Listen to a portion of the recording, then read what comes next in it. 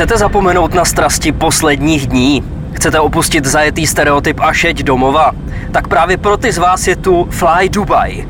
Nízkonákladová letecká společnost se základnou ve Spojených arabských emirátech. Pravidelně létáme z Prahy a Bratislavy. Letiště Václava Havla je vzdálené jen 22 km od O2 arény. Bohužel nepřepravujeme větší rodiny, cesty jsou určeny pouze partnerům bez doprovodu. Trápí vás pocit, že máte na nohou betony? Chcete vylézt spod masky a stát se jiným člověkem? Chcete si užít vychytanou dovolenou? Létáme i do Švédska. Jsme Fly Dubai. Jsme bomby k tyči. Jak se máte? Jak se máš, Jakube? Nějaký novinky u Korejsů? Richarde, líbí se mi, že začínáš být ostrej. To je ono. 90. díl normálně a konečně vylejzáš z té ulity a nebojíš se rejpnout. Tak posledně jsem se bál k tématu vyjádřit, možná kvůli tomu, že mě to trošičku minulo, tak jsem se do toho teďkom vrátil zpátky, abych to vykompenzoval. Minule se bylo opatrný, dneska si to vynahradil dostatečně. Richarde, já jsem dneska úplně hotovej, přišel jsem teďka z tréninku střemošný, nechal jsem si tam nabrusit bruse od místního brusiče a podle mě nebudu muset brousit tak 4,5 roku. Protože on mi to tak převostřil, že jsem nebyl schopný zabrzdit. Měl jsem pocit, že normálně že stojím a ty bruse zajeli do toho ledu a jezdil jsem normálně v kolejích. No, do toho jsem úplně hotovej, ale teď si musím probrat, protože znova, Richarde, víš, jak to je? Posluchače nezajímá, že jsme unavený. To nechtějí slyšet. Takže já jsem si tady sice postěžoval, ale teďka podám nejlepší výkon, jaký můžu podat. Naprostý profesionál, Jakub. A víš, jak ti to nabrousil? Znáš nějaký jako čísla a tyhle ty prvky, kterýma se hokejisti toho ohánějí? To všichni řešili celou kariéru a já vůbec do dneška nevím, jak mi to někdo brousil. Kluci to vždycky řešili, oni to nějaký osminky nebo něco, já už vůbec nevím, já fakt vůbec nevím. Vůbec nevím a vždycky jsem přišel do nového mužstva a jak ti brousili, já říkám, já vůbec nevím, jak mi to prosím tě nabruš a pak si řekneme, jestli to je dobrý nebo to není špatný. Nebo hokejky vždycky, kluci řešili hokejky, vždycky sklon hokejky, zahnutí, jak to mají obalený, no. Já jsem pak říkal, že na ty moje 2 dopíchnutí za rok je to v podstatě úplně jedno, s tím hraju. Dobře, tak řekni aspoň, hele, tak já ti to tady dám na Pastrňáka nebo na Hertlíka, jo. Nic? Ty, co myslíš, jako na broušení? No. Ne, ten mi řekl, že to stojí 50 korun, mi řekl, když jsem tam přišel. a neměl navrácení, tak mi museli kluci v šatně půjčit pade.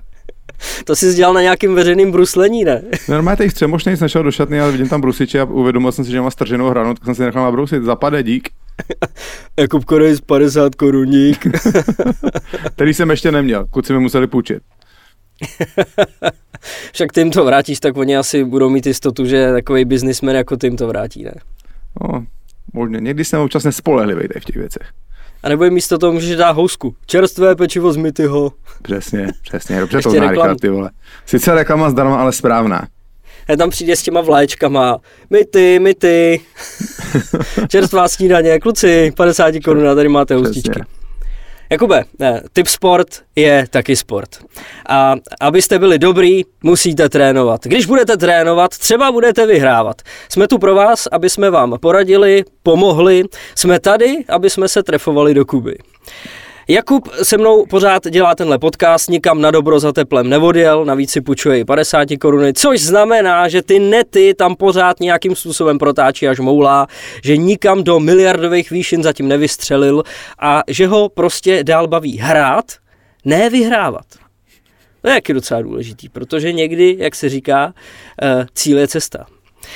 2 vítězný zápasy Třince proti Olomouci a Boleslavi a to, že Pardubice vyhráli nad Zlínem, to mi z těch předchozích zápasů asi jako jediný vychází tak jako na jistotu, na co třeba Kuba mohl vsadit a vyhrát, ale k těm překvapením jiným se dneska dostaneme, třeba na Spartě a tak dále. Každopádně, Jakube, co si trefil, co se ti povedlo, kde si mohl pořádně zamachrovat? Richarde, naprosto jasný, co jsem trefil jsem všechno, kromě toho jediného zápasu, a který myslíš, že to byl? Tak to byla ta Sparta. No ne asi. Totální fiasko. Ale já jsem to sázel a říkám si, nebudu to sázet. Vím to, že to Kladno už tam podle mě jednou vyhrálo letos, ne? Na té Spartě. Jo, to bylo na ty nájezdy, ne? Jo, na ty nájezdy vlastně.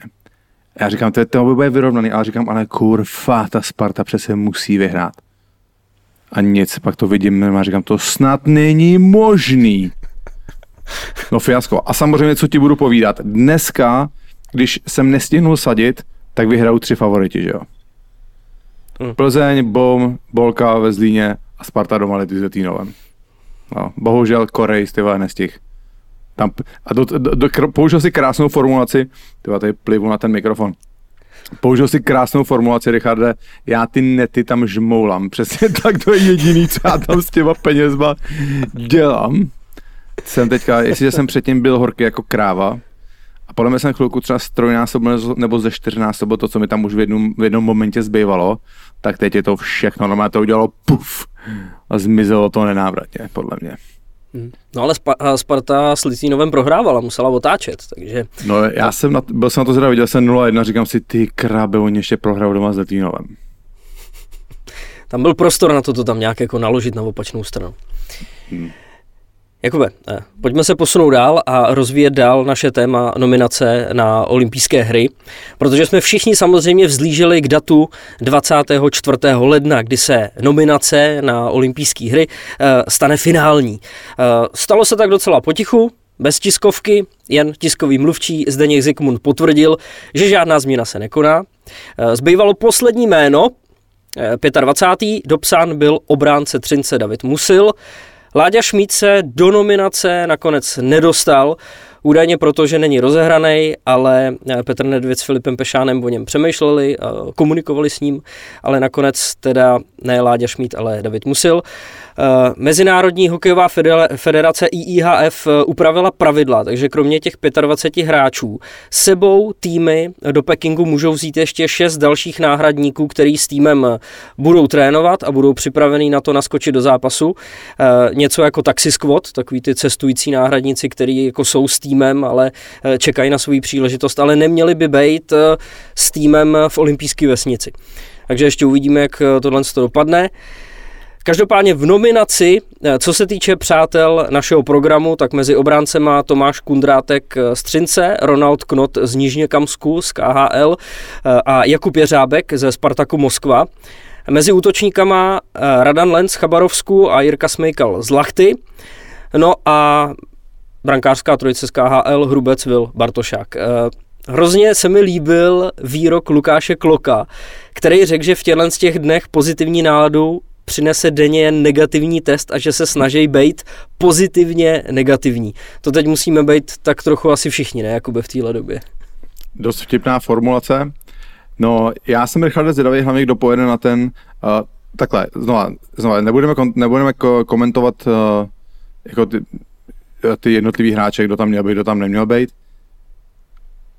Láďu Šmída bych tam možná viděl. Jo, ale znova prostě, jo, jako je to rozhodnutí trenérů, nebo vedení prostě, ale Láďa Šmíd by mi tam seděl, i přesto, že není rozehraný. To je jedno. Další věc, Richarde, na co si měl, ten taxi squad, jsem chtěl říct. Já jsem hlavně zdravý, jaký hráči budou ochotní jet do tady té pozice. Jo, protože zase se bavíš o tom, že pravděpodobně nároďák bude chtít hráče, který hrajou prim někde, že jo. Takže a ty hráči najednou budou muset odjet, já nevím, jak dlouhá je to olympiáda, 14 dní? Taky 3 týdny, ne, myslím, dohromady celkem. Jak tak to je. Ty hráči takhle budou muset odjet a v podstatě by ani neměli hrát. Ani nevím, jaký budou mít pořádně režim. Jsem zvědavý, kdo na to kejvne tam být, no, protože ty kluby je potřebují, kde jsou, nebo vlastně je u nás teda ta přestávka nakonec, nebo ne? Není. Ty nevíš, veď, ty vole. Ty nevíš, my jsme normálně úplně v lese. Jdeš to googlovat, vygoogluj to prostě, no. No každopádně i tak prostě je to jako, jak tímu hráči by se tam chtělo jet, aby tam dřepil někde na hotelu, byl mimo, chodil to jenom na trénink a kdo ví, jaký ty hráči na tom taxi squad budou mít jako režim, jo. Takže jsem fakt zvědavý, jaký hráče na to nakonec vyberou. A Extraliga by normálně měla pokračovat. No má to pokračuje. Oni to se o tom debatovalo, že by to mohli přerušit, ale nakonec to ne. Nakonec se to nestalo. No, takže samozřejmě to ještě víc, jo. Když máme Extraligu, tak měl odjet někomu hrát z první liny, tak to není nic moc pro to, aby tam někde čuměl na hotelu a chodil akorát na tréninky, no.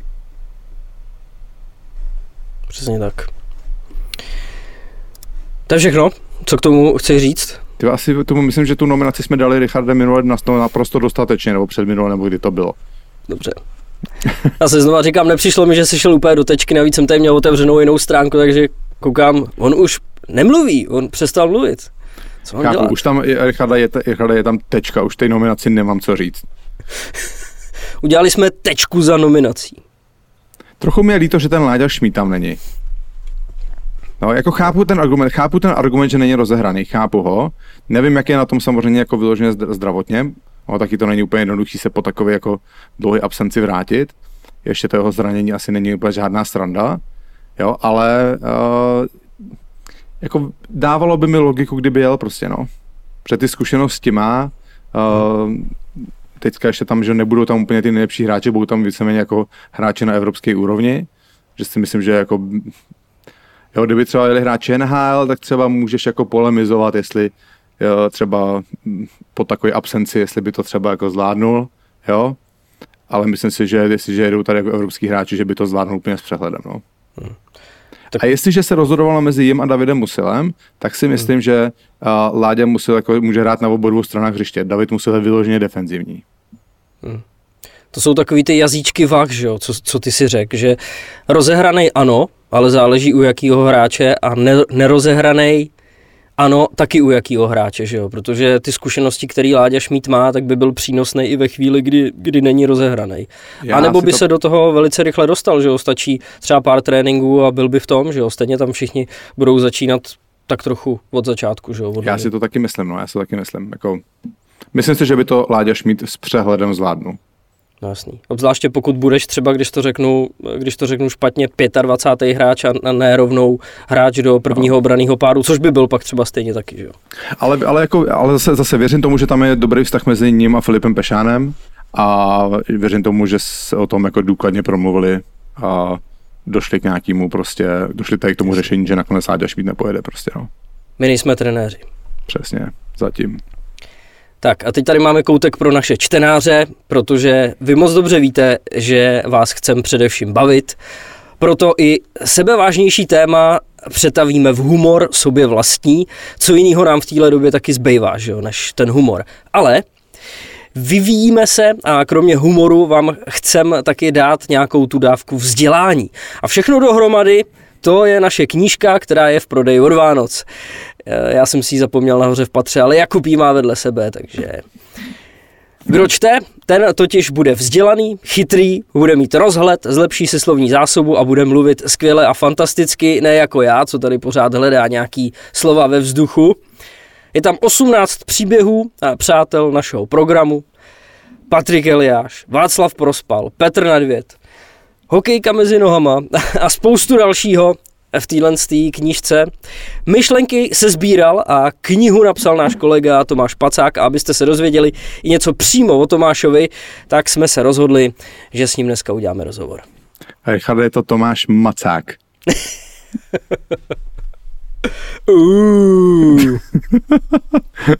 Existuje tohle jméno vůbec?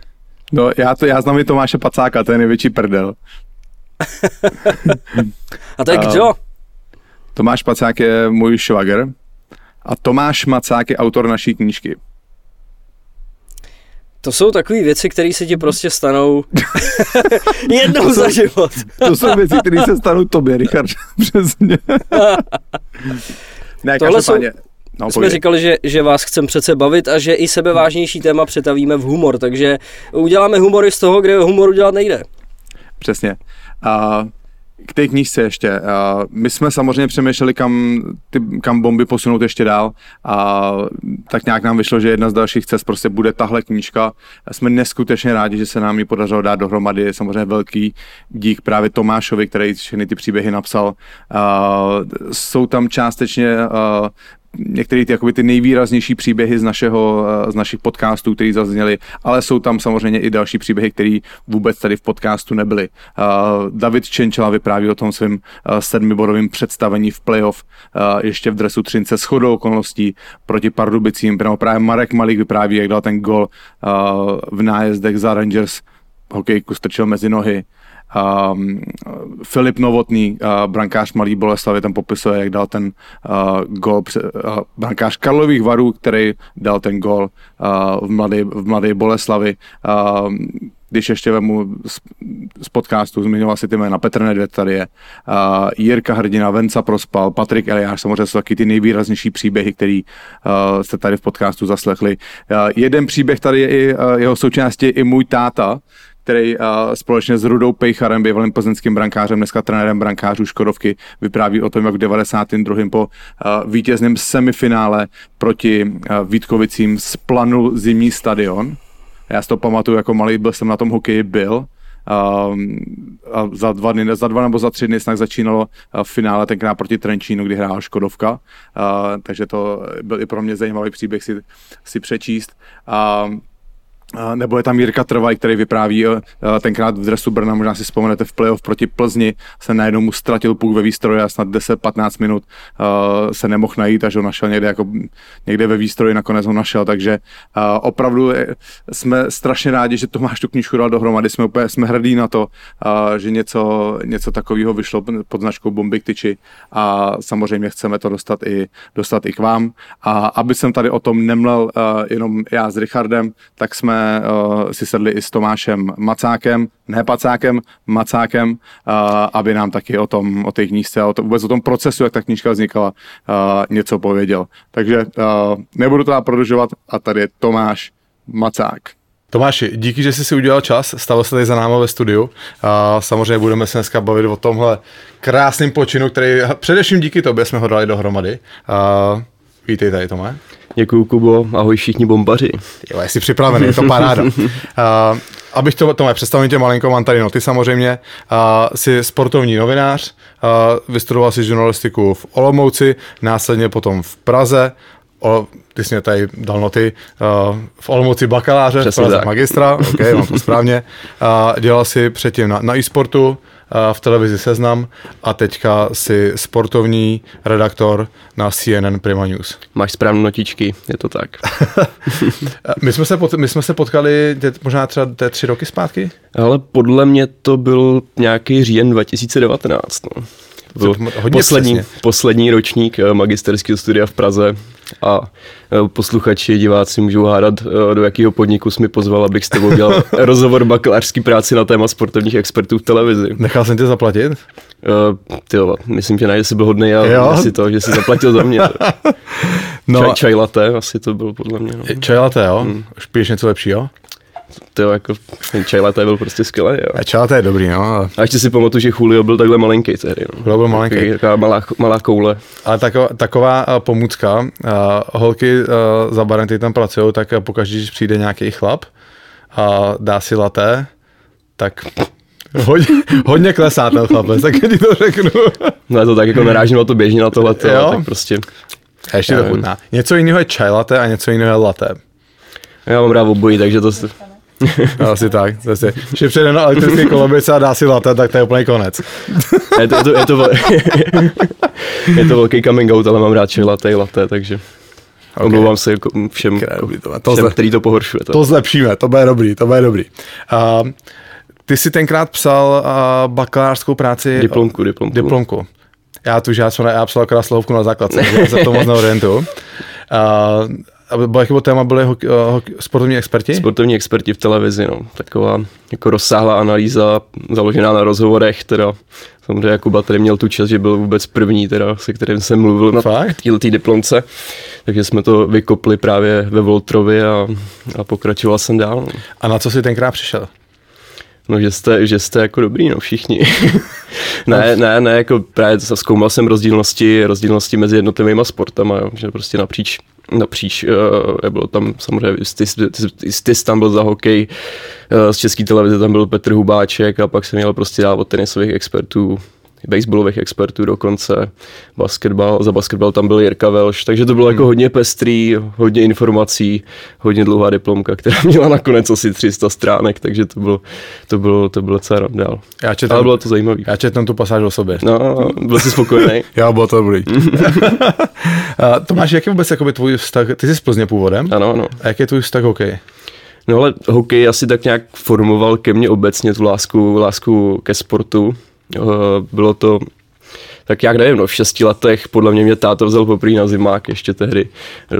Jestli to byla to Čes Arena v nějakém roce 2002-2003, je to možný? Jsem možná vešel, ty vole.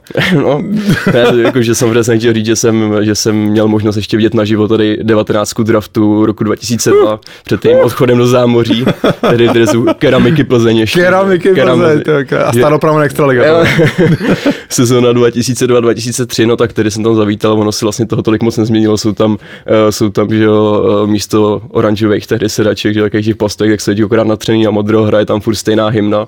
Podle mě nejlepší možná hymna jako hokejová, tady v Česku určitě, že jo, tak jako Hej a Hou je prostě, to už je legenda.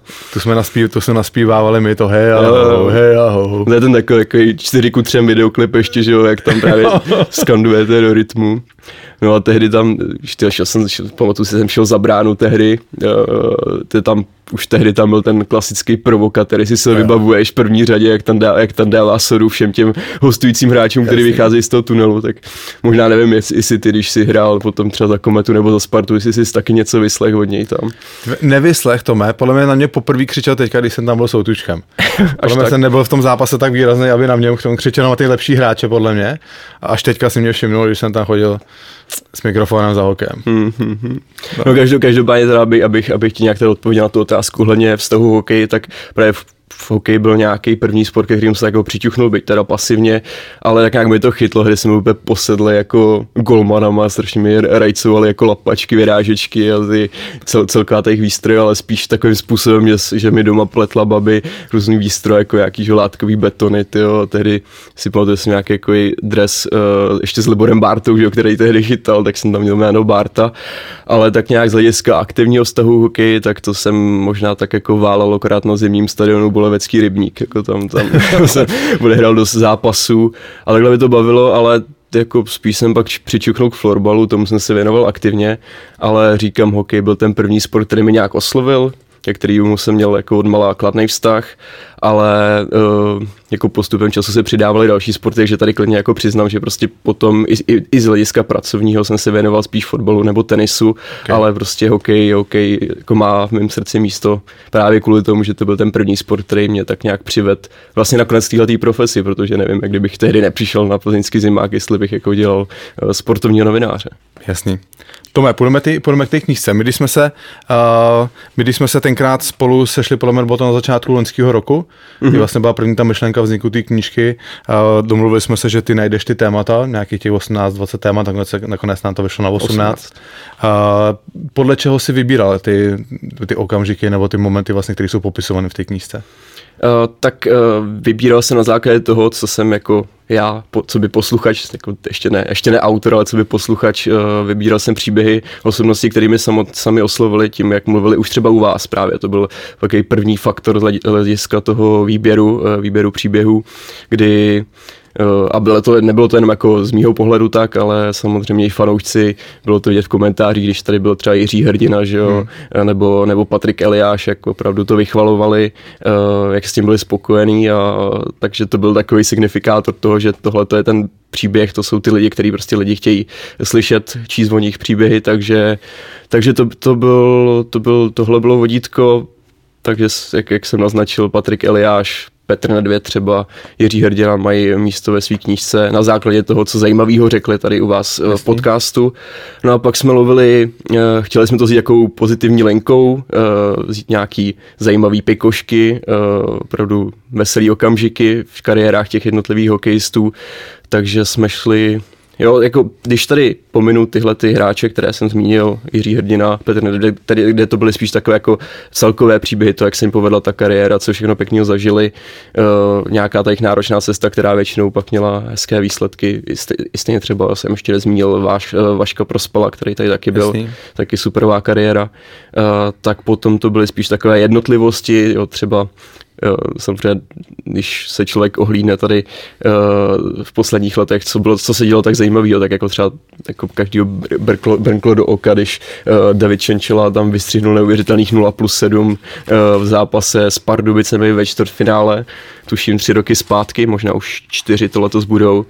Takže to jsou taky věci, po kterých jsme šli, pro najít takové zajímavé věci, nebo když Jirkovi Trvajovi se zatoulal puk ve výstroji, hledali jste ho, ty jsi tam byl u toho, že jo, zrovna v tom zápase, tedy Kometa Brno Plzeň. Do dneška jako nevím, jestli to byla dovednost Jirkova, nebo jestli se fakt zatoulal. No on jako mluvil o tom tak záhadně, takže to je, jestli se chcete dozvědět teda, jak se zatoulal puk a jak ho teda ten Jirka našel, co se s tím vlastně stalo, tak si přečtěte určitě jeho příběh v knížce a z hlediska toho, jak o těch zajímavostech všichni vyprávěli, tak jako bez výjimky, všichni byli strašně ochotní, opravdu bylo hezký, jo, když samozřejmě většinou hokejisté vyprávějí během té kariéry na téma nějakého aktuálního dění, ale když mají pak možnost se ohlídnout takhle zpět, tak jsou takový jako sdílnější, otevřenější a jako aspoň tady ve všech těch mých případech bylo vidět, že je to baví se takhle ohlídnout zpátky a vzpomínat nějaký vtipný nebo zábavné věci nebo příjemné věci. Který třeba z těch příběhů tě nejvíc bavil, když jsi získával ten materiál a pak to dával dohromady? Tak bavilo mě samozřejmě všechno, to musím říct, ale kdybych měl něco vypíchnout, tak to bude příběh Marka Malíka.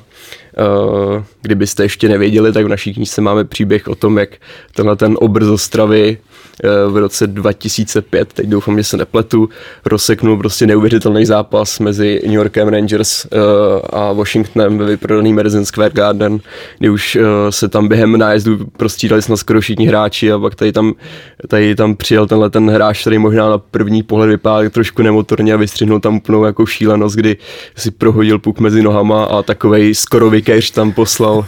Jste myslíš, že si strčil hokejku mezi nohy? Naše oblíbená formulace. Jo. No, takže tohle mi bavilo a právě jako zvlášť na něm bylo vidět a tohle to je prostě věc, která je s tou jeho kariérou spojovaná úplně nejvíc, jako to je prostě věc, která byť jako skvělý hráč, tak tohle to je prostě opravdu věc, která totálně vyniká. Mluvil o ní už podle mě na všech možných místech asi tak 1000krát, ale je strašně vidět, jak prostě si toho momentu váží, jo, ale s takovou jako pokorou, jako nechci říkat, že by se prostě hrozně rád chválil, ale je prostě vidět, je vidět, že ví, co to pro tu jeho kariéru znamenalo a i právě, jak jsem říkal, mluvil o tom milionkrát, ale byl je taky do toho ponořený a opravdu jestli to užíval, no a je to i zároveň vtipný v tom, jako že on tady vystřihnul opravdu gol, který každý rok se objevuje na sociálních sítích, prostě NHL jako milionkrát, vidíš to furt víceméně a i přesto ježišmarja, jsem ztratil nit. No jo, promiň, že prostě povedla jsem tahleta jako fakt neskutečná věc a vlastně pro něj bylo po tomhletom gólu nejdůležitější to, aby se včas dostali na koncert DJ Tiesta, prostě to je, takže to bylo vtipný, jak on říkal, jo, jako super, ale jsem tady gól, ale už sakra pojďme, tyjo, tam meškáme, začínám to tady za pár jako minut, tyjo, tak ať jsme tam včas a nepřijdeme tady to super vystoupení, no, takže jak tam popisuje, jak nahání svý spoluhráče a sakra jdeme tam na ten koncert, tak to bylo fajn. Tam je pecka i v té knížce, že jsou u řady těch příběhů ty QR kódy. Kdyby náhodou na vás někde nevyskočil ten gol Marka Malíka, který je vidět všude, tak si ho můžete tady přes QR kód zobrazit vlastně na YouTube. Ale mi to říkala moje mamina, že to bylo jako skvělý, že vlastně třeba na ten hokej to nesleduje a já jako myslím si, že je hromada že mladších posluchačů, jasně. který třeba to úplně nezažili tady ten okamžik a jak o tom četla, tak říkala, že to bylo úplně jako, že jí to vtahlo a pak si všimla toho QR kódu. Tak to tam nabumbila. Tak to tam je to fakt, to byl fakt jako skvělý nápad, no. No jak dlouho to psal, Tomáši, tak? Hele, tak jako řekl bych nějakých 7-8 měsíců, byla to taková většinou práce po večerech, protože samozřejmě jako moje práce už je taková, že píšu prostě články, věnuju se sportu, takže když jako člověk přišel, musel pak za sebe vyždímat ještě, že tady chuť jako psát dál, takže po večerech to většinou vznikalo. Bylo to vlastně, jak si tady zmiňoval, že jsme se potkali někdy v lednu, to byl ten takový první jako nástřel. Ta čistá práce začala někdy v únoru a s psaním jsme finišovali vlastně někdy v srpnu, myslím, na konci srpna, takže nějak tak to vychází 7-8 měsíců. Tam je fakt, já jsem třeba rád, že jsme fakt jakoby dali volnou ruku, že ty si měl, protože třeba, že já z té pozice jako hráče, tak třeba ty momenty nějaký vnímám jinak a třeba mi nepřijdou až tak jako ne zajímavý, ale třeba nedokážu vyhodnotit to, jak to může být přitažlivý pro toho jako fanouška. Ty samozřejmě tím, že jsi sportovní novinář, tak máš jako trochu větší vhled jako do zákulisí, že jo, a vidíš do toho, ale zároveň samozřejmě jako ten fanoušek v tom, já jsem taky dneska fanoušek už, že jo, mě to taky prostě baví sledovat ale že vlastně to přines takový ty okamžiky, který třeba si pamatuješ, že jsi byl malej. Jasně. A to jsou jakoby strašně zajímavý, ne se podívat jako najednou jako do zákulisí a s těma lidma se o tom pobavit. Je to tak, jako opravdu tohleto, jak jsem i mluvil o tom, že i ti hráči samotní, když se podívají zpátky, tak jsou daleko sdílnější a pro mě to bylo vlastně to samý, protože i třeba, když jsem mluvil o tom, jak jsem já přišel k tomu hokeji poprvé, že na plzeňském zimáku, tak to jako bylo jedna z prvních věcí, co mi táta tehdy říkal, když tady v Plzni v 90. prostě hořel zimák. 92. jak tam hořel zimák, že jo, tak jsem si vždycky říkal, jo, ty bláho, tak to musel být masakr, že jo, vždycky, když byly ty momenty playoff na české televizi, jak to tam občas střihli, ale bylo zajímavé se zatím ohlídnout právě s tvým tátou, že jo, který u toho byl, ty jsi tam u toho vlastně taky byl někde na tribuně, že jo, tvůj táta popisoval, jak se strachoval, že jo, potom, kde je malej Kuba, no, tak. No. A ještě s Rudou Pejcharem jsme se k tomu vrátili, tak to bylo fajn, jakože zvlášť třeba u tohoto příběhu, kdy jsem vlastně spojil to místo, který jako dobře znám a zároveň tenhle ten jako legendární příběh, který jsem nemohl zažít, ale vždycky mi to fascinovalo, když jsem viděl ty záběry v televizi. Já si pamatuju, že jsem na tom hokeji a mě tam strašně překvapilo, nebo to vnímání malého dítěte, že to je 92. mě bylo 8. 8. Pojď. Tak jsem ti udělal mladší. Jo, to je dobře, to beru. a já jsem jako nevnímal, že by tam byla nějaká panika velká na tom zimáku tenkrát. Je to tak, že oni to vlastně popisovali, ať už Ruda Pejchar nebo tvůj táta, že vlastně jako na to, jak to byla jako velká věc a jako fakt malér, takže všichni tak nějak jako říkali, hele, to tady napřed něco jako plápola, pak ta pytlovina tam jako chytala navzájem tak nějak a už to hřelo celý, ale právě to mi přišlo na tom zajímavý, že víceméně jako žádná hromadná panika, která by jako třeba v nějakém krajním případě mohla vyústit právě v nějaký jako, že jo, nějaký nevím, jak si to jako říkat, ale ušlapání, že jo, bylo by to samozřejmě blbý, kdyby tam byl nějaký chaos, ale právě, že všichni v tuhletu jako zajímavou a jako kritickou chvíli se zachovali tak, jak měli a tak nějak jako v poklidu opustili ten stadion, který zrovna hořel. No. A tam je vtipný ještě tenkrát na plzeňském kanále, já už jak se jmenoval ten kanál, tak byla reportáž toho zápasu a tam jenom je vtipný, Tome, v první přestávce byl rozhovor s mojí mámou. Jo, protože mám tam chodil na každý zápas. Jak si to pochvaluje, jak je to všechno jako super v klidu. Tam se jí ptali, je tam záběr na ní, jak tam stojím vedle já ní, koukám na ní. A po zápase byl můj táta, přišel první do šatny. A oni byli novináři v šatně tenkrát. A první přichází do kabiny Jirka Korejc. Jirko, jaký máte pocity? A on tam mluví a vzadu už najednou hoří poplach. Jo. A už tam fakt má také hulákají. K tomu se tam právě vracel, no, jak najednou, tyjo. Všichni tam křičeli, že prostě hořelo, tyjo, takže přišel podívat tam už to prostě plameny, že jo, všechno, no tak. A já si pamatuju, že nás tenkrát, my jsme vyšli ven před zimák a já jsem vždycky po zápase chodil za tátou do šatny, že jo. No a pak mě normálně převedli tam, jako, šel jsem za tátou do šatny a v šatně tam dělali, jako, že se nic že se nechumelí. Že vůbec nechápu, že nebyla tam jako větší panika v té době, no. No jako opravdu, já myslím, že v dnešní době by asi nastal větší chaos, že každý by tak jako začal trošku zmatkovat, ale nevím, jako co tehdy stálo za tím, že všichni to přečkali tak nějak v klidu a samozřejmě dobře, no, v tom případě. To jo. A ještě u těch příběhů možná, když se ptal na ty, který jako mě opravdu bavili, tak bych tady vypíchnul asi Tomáše Dubu, který strašně zajímavě vykládal o tom, jak vlastně s hokejem procestoval tady celou Evropu minimálně a pak se s ním podívali do Jižní Koreje. Jo. To bylo opravdu, on třeba čistě kvůli tomu, protože i když měl nabídku z extraligy, tak jako chtěl poznávat svět, nějaký jiný kultury a hrozně ho jako lákalo právě to, aby si zkusil tu hru ještě někde jinde, byť to třeba kvalitativně není tak jako na nějaký suprový úrovni, ale toho jeho popisování tohoto chtíče jako poznávat další místa, tak to bylo strašně zajímavý. A je to zmíněný v tom příběhu, že když byl zrovna v Anglii, jak se na něj obrátil legendární golman Petr Čech s tím, že on tehdy koketoval právě, že začal vlastně chytat hokej a myslím, že jsem to povedlo pár zápasů v Guildfordu Phoenix, druholigový anglický tým, tak právě se na Tomáše Dubu, který tehdy byl taky v Anglii, obrátil s tím, že si mu dá nějaký rady, takže tehdy jako vlastně Tomáš Duba tam pomáhal Petrovi Čechovi tady vlastně začínat, nevím, v 39 letech brankářskou kariéru, tak to bylo vtipný, jo. To je fakt vtipný. To je fakt skvělá knížka. Děkuji ti moc, že to prázal dohromady ještě nějaký ty jména. Možná zmíníme všechny, je to.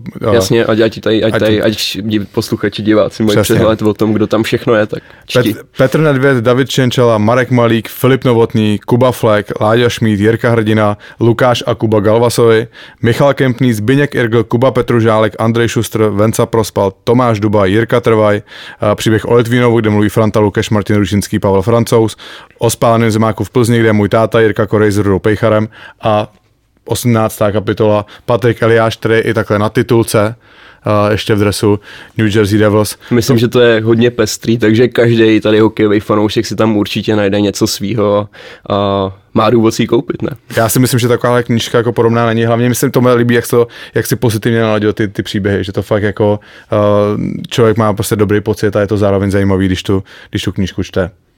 Tome, děkuji ti, že jsi dorazil a děkuji ti hlavně za tu knížku. Bylo by ctí a kupujte to. Díky. Děkujeme za rozhovor, byl naprosto skvělý a úžasný. Zase jsme se trošičku dostali pod pokličku toho všeho, jak to vznikalo a něco blíž k té knížce. Jakoby, abych to tady nehodil jenom na sebe, abych to tady nenechával jenom na sobě. Lidem jsme na jednu stranu ukázali, že nestříháme, ale na druhou stranu měli by se dozvědět, kde je pravda. Přečti tady, jak jsi nadepsal ten rozhovor. Teď to tady vidím, no. OK, to je chyba moje. To jsi tam napsal totiž ty s tím pacákem. A já jsem nad tím teďko nepřemýšlel a vyrazil jsem to samozřejmě, když to jméno znám, že jo. Ty nevíš, kdo psal asi naší knížku, ty ve? To vím, ale když to psal ty, tak nevíš to náhodou ty. Tak to byl překlad, no. A to bylo tím, že znám i Tomáše Pacáka, no, takže mi to tam asi skočilo. No, každopádně, ta knížka, ještě jednou ani tady ukážu, je k dispozici na e-shopu na našich stránkách www.bombiktyči.cz. Na e-shopu ji tam můžete koupit. Teďka na omezenou chvíli jsme srazili tu cenu o 100 korun, je tam v tuhle chvíli k dostání za 349 korun. Nastavili jsme to takhle na dalších 14 dní, takže pokud o tuhle knížku máte zájem, právě teď máte jedinečnou chvilku, jedinečnou šanci za zvýhodněnou cenu. Znova na www.bombiktyci.cz, tam najdete na e-shop a uvidíte tam knížku, anebo nějaký další věci z našeho merče. Výborný. Jakube, dobrá práce. Pojďme na Extraligu a to, co nás samozřejmě taky zajímá, tak jsou různý milníky a statistiky a Třinec, ten už má novýho, historicky nejproduktivnějšího oceláře a je jím, ne až tak úplně překvapivě, Martin Růžička, který už má na svém kontě 260 gólů a 308 asistencí. V nedělním zápase proti Mladý Boleslavi dával gól, na 2 další přihrával a dorovnal tak Richarda Krále, současného kouče Pardubic, na 568 bodech. Oba mají stejně, ale Růžička má víc gólů, takže je první. Jenom zajímavost, protože pár dílů zpátky už jsme tady o tom mluvili, o těch vlastních gólech a přiznávání a nepřiznávání asistencí. Tak první nahrávku si připisoval Růža ke gólu Erika Hrni z přesilovky a tu ránu si srazil do brány sám Maris Bičevský s odrazem od brusle, ale asistence zůstaly, potvrzovaly se ještě během zápasu, aby Martin Růžička už po skončení měl tu jistotu, že ten bod tam mít bude, aby mohl jít za médiama, takže takhle se to stalo, no a tak by to teda asi mělo být. No, vždycky. To tak bude. Asi to, takhle by to správně mělo být, no. No, já jako nepřestávám žasnout nad tím, co Martin Růžička prostě předvádí, jo. To je, to fakt vypadá, že absolutně nestárne. Rok co rok prostě potvrzuje ty svoje kvality. Já už jsem několikrát říkal, že ona je jedna věc vylítnout na jednu nebo 2 sezóny a úplně něco jiného je to potvrzovat rok co rok, že prostě patříte ke špičce. A Martin Růžička tohle dokazuje každý rok, točí se kolem něj spoluhráči, on s kýmkoliv hraje, dokáže být produktivní. Opravdu klobouk dolů, s jakou kariéru dokázal odehrát. A ještě o to zajímavější je, že on v podstatě v nějakých 23 letech, kdy hrál ve Znojmě, tak ještě ve 23 letech ve Znojmě měl 15 bodů za sezónu. A dokonce v té sezóně byl poslaný na 3 zápasy do první ligy do Olomouce. Jo, znova, další takový krásný příběh, kdy prostě ve 23, když už jako to, často si myslíte, že ten hráč, jak vypadá ve 23, tak to už prostě je ten hráč, který bude, ale někdo dozraje později, v angličtině je proto hezký výraz late bloomer, že prostě vykvete později A to je trochu případ Martina Růžičky, který prostě od nějakých těch, já nevím, i v Kanadě v juniorce prostě, jo, tady má 68 zápasů, 16 bodů, další sezona 57 zápasů, 10 bodů. Jo, prostě nebyl produktivní, ale dokázal se udržet v extralize, dokázal na sebe zapracovat a pak mu neuvěřitelně sednou ten přesun do Třince, no, kde po té sezóně ve Znojmě, kterou jsem zmiňoval, kde ještě Znojmo hrál extraligu, tak hned první sezóně v Třinci 2009-10, tak v 51 zápasech nazbíral 47 bodů. Jo. A fakt prostě nespomaluje a to je pro mě to nejcennější na tom, že on opravdu dokáže ty body sbírat rok co rok, bez ohledu na to, s kým hraje. Samozřejmě má nějaký období, kde hraje deal s nějakýma hráčema, ale prostě už se jich kolem něj vytočilo opravdu hodně a on neustále dokáže být produktivní. Já už jsem se s Martinem Růžičkou domlouval v létě, že bychom nahráli rozhovor do podcastu. Bohužel nám to nevyšlo. On na léto je nepůjde z Berouna, takže přes léto je v Berouně. Ale samozřejmě Martin Růžička byl ochotný, akorát prostě nám to nevyšlo časově. Samozřejmě přes tu sezonu ten Třinec je pro nás trochu hůř dosažitelný, ale věřím tomu, že dřív nebo později se s Martinem domluvíme a třeba on nám i poví, co se stalo právě tady mezi těma 2 sezónama, kdy najednou přišel do Třince a bodově explodoval. Nebo se třeba jednou seberem a do Třince pojedem sami. Uděláme si výlet. Ty to tam máš Třinci rád, ne? Třinec je fantastický. Tak Sparta ukončila smlouvu Sašovi Salákovi, což byla ta věc, kterou jsme tady rozebírali v předchozím díle a všechno k tomu tak nějak směřovalo. Ta smlouva vlastně umožňovala to předčasné ukončení, takže obě strany se rozešly bez právníků, ale i tak jako tak to není konec příliš poklidnej, zanechává za sebou takovou pachuť, je to takový prostě divný konec. Jenom vlastně chvíli po Sašově návštěvě striptýzového baru. Saša začal prohlašovat, že za Spartu chytat nechce, trenér Josef Jandač odpovídal, že když za ní chytat nechce, tak ať za ní prostě nechytá a nakonec se Sparta rozhodla, že s ním pokračovat už nechce a tu smlouvu ukončila. Samozřejmě Saša měl být hlavní brankář pro playoff, hlavní postava brankoviště téhle sezóny, ale teď tam zbyl vedle Matěje Machovského 19letý Olda Cichoň, takže samozřejmě obrovská otázka, kdo za Sašu Saláka. Sportovní ředitel Petr Ton, ten už se vyjádřil v tom smyslu, že by měl přijít někdo ze zahraničí a že do konce týdne by chtěli mít jasno, tak uvidíme, jak tohle dopadne. A zápas proti Kladnu, to je taky záležitost sama o sobě, teďkon předchozí zápas, který Sparta odehrála. Teď sice dokázala porazit Litvínov, ale předtím, jak jsme říkali, to nezvládla proti Kladnu. Prohrála 2-3, i když 2krát vedla. Tak tam asi vyvstaly otázky, jestli by měl dál vést Spartu jako trenér Josef Jandač, nebo pokud se to nevzneslo obecně, tato otázka, tak ji určitě vznes Kuba na Twitteru a na sociálních sítích kolem toho bylo tím pádem hodně živo. Takže Jakube, je tohle krize Sparty, je to něco jiného, než co jsme viděli v předchozích sezónách, co se teď tam děje? No, ale já nevím, jestli bych to jako... Krize. Já se nechci tady tím slovem úplně plýtvat, ale jako není to dobrý, prostě ta sezona není dobrá a ty výsledky prostě to, že Sparta prostě prohraje doma se Zlínem, podle mě prohrála doma, že jo, prohraje doma s Kladnem 2krát, prostě to by se vůbec nemělo tady tomu mužstvu stávat. A jsou tam fakt jako obrovský výpadky, jo, pro mě až jako nepochopitelný. Jo, já vím, že Sparta měla docela hodně zraněných hráčů, ale pořád si myslím, že to mužstvo má zvuk i ve chvíli, kdy prostě 3 nebo 4 hráči té základní sestavy se zraní, jo. Takže na to si myslím, že Sparta úplně nemá jako moc právo se vymlouvat, ale jako hele, to je já jsem třeba jako přemýšlel, opravdu znes jsem ten dotaz, že jo, kdo by měl Spartu trénovat. Nebo kdo vlastně jiný. Jo? My tady samozřejmě říkáme, že je divný, že Sparta neodvolá Pepu Jandače. Já se tomu osobně divím.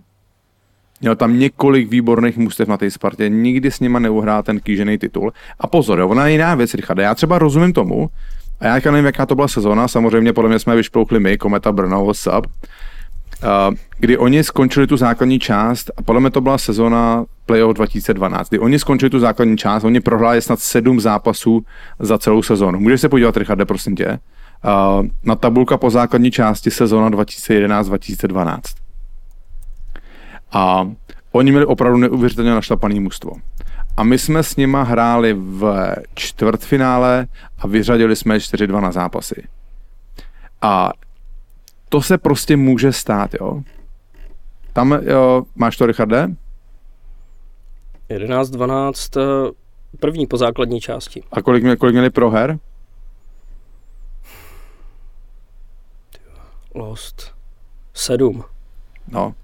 Měli 7 proher po základní části, jo. Naprostý válec. A to se prostě může stát, že to mužstvo hraje výborně v základní části, přijde playoff, narazí na jiný mužstvo, který prostě z nějakého důvodu v laufu a ten je vyřadí. To se prostě může stát. A to si nemyslím, že samozřejmě nedá se říct, že to není chyba trenéra, ale prostě ten trenér taky dokáže ovlivnit jenom určitý věci. Jo? Ale prostě na té základní části vidíte, že ten dlouhodobý proces prostě tam fungoval. To mužstvo fungovalo. Bohužel prostě přišel potom nesčasných 10 dní, 6 zápasů a prostě bylo po sezóně. A to se prostě stane. Jo? A nemyslím si, že kvůli tomu by museli přestavovat celý mužstvo a vyhazovat všechny. Jo? Ač vlastně si myslím, že se to částečně tenkrát na té Spartě stalo. Jo? Ale vem si to udělala Tampa to samý, že Tampa suverénně vyhrála základní část, podle mě to byl snad ten rekord, ta sezona, kdy vyrovnali počet bodů v základní části, nebo překonali, já už nevím, jak to bylo, a vyfičeli v prvním kole 4-0 s Columbusem. Jo? A taky nevyčistili dům. Taky nevyhodili trenéra a nevyhodili půlku mužstva. Nechali to a druhou sezonu vyhráli Stanley Cup. Jo? Ale prostě ta letošní sezona je úplně něco jiného. Ta Sparta prostě tápe ze strany na stranu. Jo? Sice ono to teďka poslední době nevypadá moc špatně, jo? OK, vyšlo doma Bolku, která je teda úplně nějaký podle mě vlastně, dneska teda vyhráli ve Zlíně. Jo? Porazili Kometu v prodloužení, jo? Vyhráli ve Vítkovicích, ale potom zase prostě prohrajou doma s Budějovicema. Jo, takový jako nahoru dolů, jako řekneš si, OK, vyhrajou ve Vítkovicích, který hrajou dobře teďka. Jo, ale pak se prohrajou doma s Budějovicema. Ano, zase doma střihnou prostě doma střihnou Hradec Králové. Zase jako pozitivní věc, ten Hradec hraje dobře celou sezonu. Jo, ale se prohrajou v Liberci a doma s Kladnem. Jo, je tam strašně takových výpadků. Není tady pořádně žádná šňůra vítězství. Jo? Takže ta sezona prostě nevypadá dobře, no. A znova, jako... A teďka samozřejmě, já se trochu divím, že ten Pepe Jandaš tam pořád je, ale koho za něj? To je ta další otázka. Koho? A to je prostě, jako není úplně jednoduchá odpověď na to. Já vlastně mám jediný jméno v hlavě, koho si dokážu představit z těch trenérů, kteří jsou teďka volní, kdo by tam na tu Spartu mohl jít, a to je Venca Prospal. A já vlastně nevím, v jakém je stavu, jestli je v Budějovicích, nebo jestli je na Floridě. Já říkal, že si chce odpočinout, že jo, já nevím, jaký časový období, říkal, že si chce odpočívat. Ale to je prostě jaký jméno, který si dokážu představit, že by na tu Spartu mohlo jít. To je otázka, jestli se mu z té Floridy, kde by fakt jako měl bejt, chtělo zrovna na Spartu, no. Když to řeknu teda takhle blbě. Já jako si myslím, že pro něj by to bylo prestižní angažmá. Jo. Já jsem spíš tak Sparta... jako měl pocit, že bych chtěl jít spíš tou americkou cestou, zůstat a najít si něco tam, ať už by to bylo nebo nebylo NHL, ale že je tak nějak jako odstřižený od té Evropy, no. Já tomu asi jako věřím, no, ale zároveň si myslím, že prostě pořád ta Sparta je jedna z top destinací tady v Čechách a nakonec jako i v Evropě, jo. Takže myslím si, že třeba by to pro ně bylo jako zajímavý, jo. Hele, zase na druhou stranu, jo, zase ty výsledky Sparty nevypadají dobře, ale když se podíváš na tabulku, tak to není zas taková tragédie. Oni jsou dneska 9. Jo, mají 59 bodů. V podstatě ztrácí 4 body na 5. místo. Jo, což asi teďka to bude věc, o kterou se budou prostě snažit, aby začínali to předkolo doma. Jo? Ale zase samozřejmě mají stejně bodu jako Kometa, která je pod nima, teďka nevím, jak to přesně mají navzájem zápasy spolu. Každopádně vlastně tady od toho 5. do 10. místa je to fakt na 4 body, jo? Že tam se to může hodně přeházet. ale prostě myslím si, že tam je problém ten, že i kdyby ta Sparta teďka třeba pár těch zápasů vyhrála, dostala se na to, 5., 6. místo, začínalo to před kolo doma, tak plně pořád jako v hlavách těch hráčů je prostě to, že ty výsledky, ty špatné výsledky z základní části proti těm outsiderům pořád je budou mít v hlavě. A jo, může se samozřejmě stát, že prostě Sparta postoupí a z těch hráčů to jako spadne svým způsobem a můžou nakonec jako dojít hodně daleko. Jo, stát se to může, no. Ale asi to není nic, na co bych úplně spolíhal, no. Jasný, no. Údajně teda, slyšel jsem to z několika stran, údajně jako Pepa Jandač má velký zastání, v podstatě neomezenou důvěru majitele klubu pana Pražáka. Jasně. No, spoustu takových těch typů a men, který se tam jako hodně opakovali, tak třeba byl Václav Varaďa, že by si do konce sezóny ještě Sparta nechala Jandače a pak by tam dala Václava Varaďu. Z těch trenérů, který by teoreticky měli být volný, tak Vladimír Kýhos, Marián Jelínek a někdo tam dokonce říkal, že trenéři Mladý Boleslavy by měli jít na Spartu. No a teď jsme u Boleslavy teda, no, Richarde. Teď jsme u Boleslavy. Ty já vidím, že tady máš, já si prostě myslím, že ano, Vince Varaďa, jo, ale prostě já nevím samozřejmě, jaký je plán na příští rok. No, já si nemyslím, že Vince Varaďa má domluvenou Spartu. To si nemyslím. Protože, no, myslím si, že jako nemyslím si, že by Sparta, nevím, jestli má smlouvu Pepa Jandač, nemyslím si, že by nepodepsala, že by v tuhletu chvíli na Spartě si domluvili Vencu Varaďu a v podstatě by se mohlo stát, že Sparta skončí 2., 3. nebo může vyhrát, že jo, a vyhodí stávajícího trenéra a přijde Venca Varaďa. Jo, takže já si nemyslím, že na Spartě mají podepsaného Vencu Varaďu. Ale samozřejmě je to jméno, který jako by taky dávalo smysl, ale ten je pořád do konce sezóny vázaný v Třinci, že jo. No, a Boleslav. Tak já tě nechám mluvit to. Ty vím, že to tady máš připravený. Boleslav, protože ty jsi mi tady vlastně nadhodil téma pádu Boleslavy, která 5. listopadu byla v tabulce 4.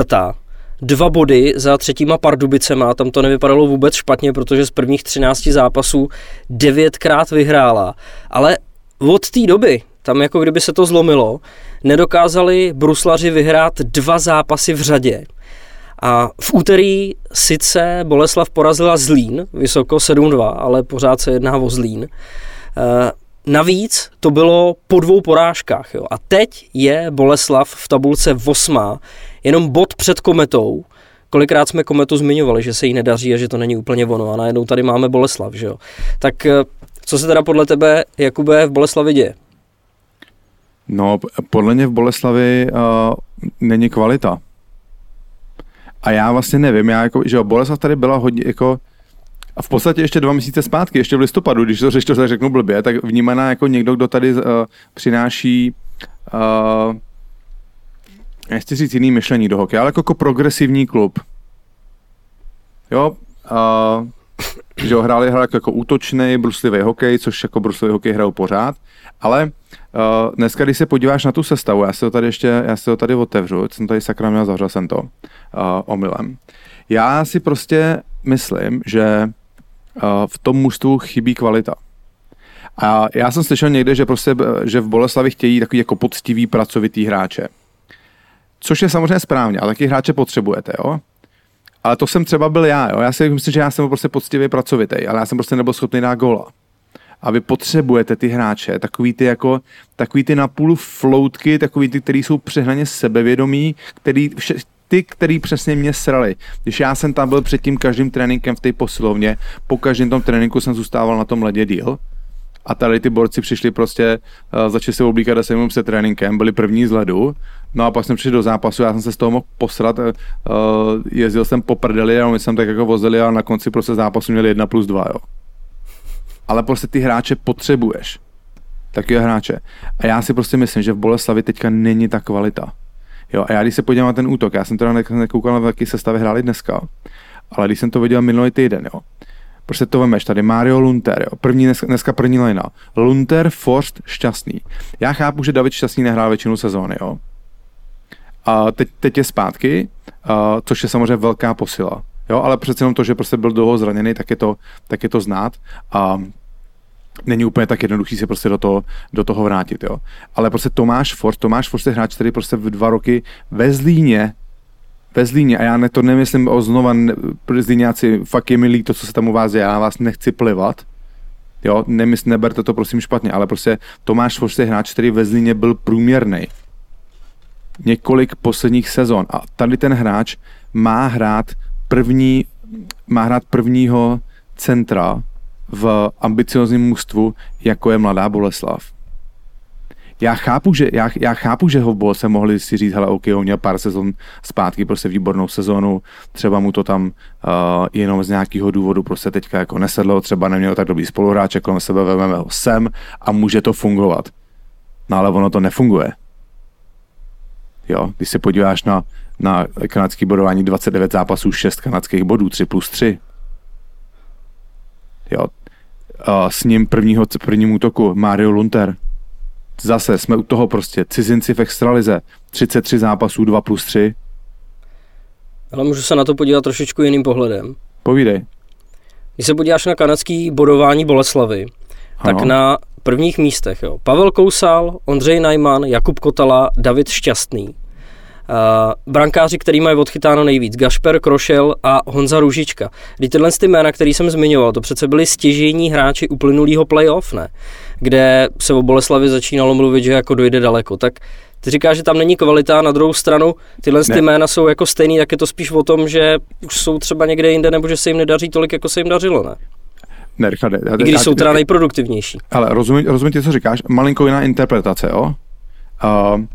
David Šťastný, ano, klíčový hráč pro Boleslav, i tady vidíš, má 23 zápasů, 18 kanadských bodů. To je asi, tak by to asi mělo vypadat. Byl dlouhou dobu zraněný, není to stranda vrátit se, ale prostě i ty body sbírá i tak. Jo? Pozitivně. Výborný hráč, hraje si to, co svoje. Jakub Kotala je hráč, který během loňského playoff najednou vylítnul. Jo, měl takový ten první záblesk. Jo? Takže ale to pořád to nemůže spočítat s tím, že ten hráč ti udělá 45 bodů. Jo, měl i výborný začátek sezony, ale on tady tu sezonu potřebuje, má 38 zápasů, 18 bodů, jo, mohl by jich mít 25 třeba. Mohl by třeba, si myslím, že ten cíl letos by mohl být třeba jeho mít 30 bodů. Jo, ale podle mě to nemůžeš na takovém hráči postavit. Jo. A Pavel Kousal s Ondrou Najmanem jsou hráči, kteří už podle mě poslední 2 sezony vynikají v Boleslavi. Ale jsou to takový, jako já bych je viděl prostě na pomezí druhý, třetí liny. Jo? Ještě prostě podle mě je moc brzo jim naložit na záda prostě váhu celého toho mužstva. Ještě fakt jako mužstva, který má ambice. A oni ty hrajou výborně, že jo? Ukáže se to prostě i na kanadských bodech. Jo, ale prostě něco v té jako jedna věc podle mě tam není fakt kvalita. Já si fakt myslím, že tam není kvalita. Jo? To je prostě Lunter Forst, protože to není prostě první lajna. Jo, ano, dneska to se Tomáš Pospíšil má dneska 3 nahrávky, jo, ale já se s Tomášem znám, prostě hráli jsme spolu v Brně, výborný hokejista, skvělý kluk, ale jako vidíš tu trajektorii prostě jeho kariéry, jo. On už v podstatě hrál na Slovensku, on už byl mimo extraligu, že jo, už prošel tenkrát, já si ho tady rozkliknu, se na to podívám, tak prošel. Jo, on má za 20 zápasů 1 gól v Boleslavi. Jo, a on v posledního angažmá podle mě v extralize, tak tam bude mít, byl taky všude. Byl podle mě v Hradec Králové, Chomutov, a Kometa, Slávě, Liberec, Hradec Králové, Chomutov, Boleslavi vlastně byl ještě, jo, pak šel na Slovensko, no pak samozřejmě přešel do Litvínova, tam jako obrovskou měrou se zasloužil o to, že se udrželi v té sezóně. To byl ten zápas, vlastně ten poslední zápas proti Kladnu, kdy se rozhodoval o tom, jestli se udrží. Jo, loni 30 bodů, slušná sezóna, prostě to už zase jako nemyslím si, že to je hráč, prostě, který ho si vezmeš do ambiciozního mužstva.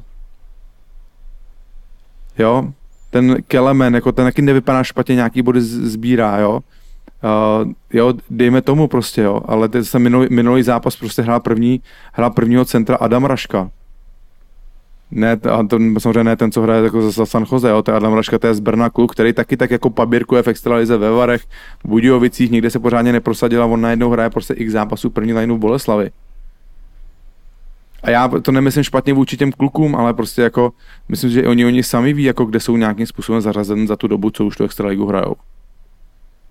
A mě fakt jako chybí v tom mužstvu dneska kvalita. A další věc, nad kterou bych se jako pozastavil, být manažer a nějakým způsobem bych se ji jako snažil vyhodnotit, proč má Pavel Pícha letos v Mladé Boleslavi, což je kvalitnější mužstvo, než byly loni Budějovice. Proč má Pavel Pícha letos polovinu bodů, co měl loni? Já to nedokážu říct, jo? Já jsem neviděl dostatek zápasů Mladé Boleslavy na to, abych mohl mít nějaké jako hodnocení, ale loni prostě v mizerném mužstvu 37 zápasů, 26 kanadských bodů. Letos má 38 zápasů a má 14 bodů. Tak není to něco podobného, jako kdybys říkal, proč se Milanovi Gulašovi v uplynulý sezóně v Plzni nedařilo a teď v Českých Budějovicích zase vylítnul? A jemu se v Plzni nedařilo? No tak ta poslední sezóna ji mám spojenou spíš jako s frustrací se zlomenýma hokejkama a tak. Nebo určitě to nebylo bodově jako ty předchozí sezóny, že jo? Tak se na to podíváme, Richarde. To je přesně jako pocitový, jo? Já jsem, že to je pocitový a on mě určitě, ty řekne, že se mu nedařilo a on měl bod na zápas, ti říkám. 47 zápasů, 56 bodů. Jo, ale pamatuješ si to taky, ne? Takový ten pocit. Jako on je takovej, že on je výbušnej, ale prostě měl loni 47 zápasů, 56 bodů. Jo, sezonu předtím měl těch bodů 76, no. A určitě bych nenazval jako sezonu, kdy uděláš za 47 zápasů 56 bodů, že se mu nedaří, jo. No, on takový pocit určitě měl na základě těch předchozích 2 ročníků. No, nevím, to je, a to si myslím, že úplně jako k sobě jako s tím nesouvisí. Pavel Pícha šel prostě do lepšího mužstva. Má lepší spoluhráče a má polovinu bodů. Další věc, jako kterou nepochopím já, proč v Boleslavi nenechali chytat Honzu Růžičku? Že má ten Krošej víc odchytáno než on. To je o 2 zápasy asi jenom, myslím. Jo? Tam má 22-20, tam mají, myslím, nějak kluci. No, ale podle mě prostě Honza Růžička... Honza má víc dokonce o 2 zápasy, no, tak je to obráceně. No, ale podle mě je to prostě brankář číslo 1. A já se na to sami podívám, tak to vidím ty čísla, ať mám ty čísla před sebou. Podle mě to je prostě brankář číslo 1. Odchovanec. Víš, kolik mu je 23 let, nebo kolik ne? No. Tak když jsme o něm mluvili, jak skvělý byl v playoff, že jo? No, mají v podstatě jako identický čísla, proč nenecháš chytat toho mladého kluka? A to pozor, on mu teče, že on jde příští rok, pravděpodobně jsem slyšel, že mají do Liberce. A Boleslav má údajně podepsaný Filipa Novotnýho. Jo. Jemu je 24 let, no. Teď mu bude 25, no, v únoru. A nechají se ho, no, nevím, jako, jak jsme si prostě mysleli, že v té Boleslavi jsou progresivnější, jako vypadá to všechno dobře, že ví kam směřují, tak mně přijde, že tady je malinko několik jako kotrmelců, který úplně nechápu.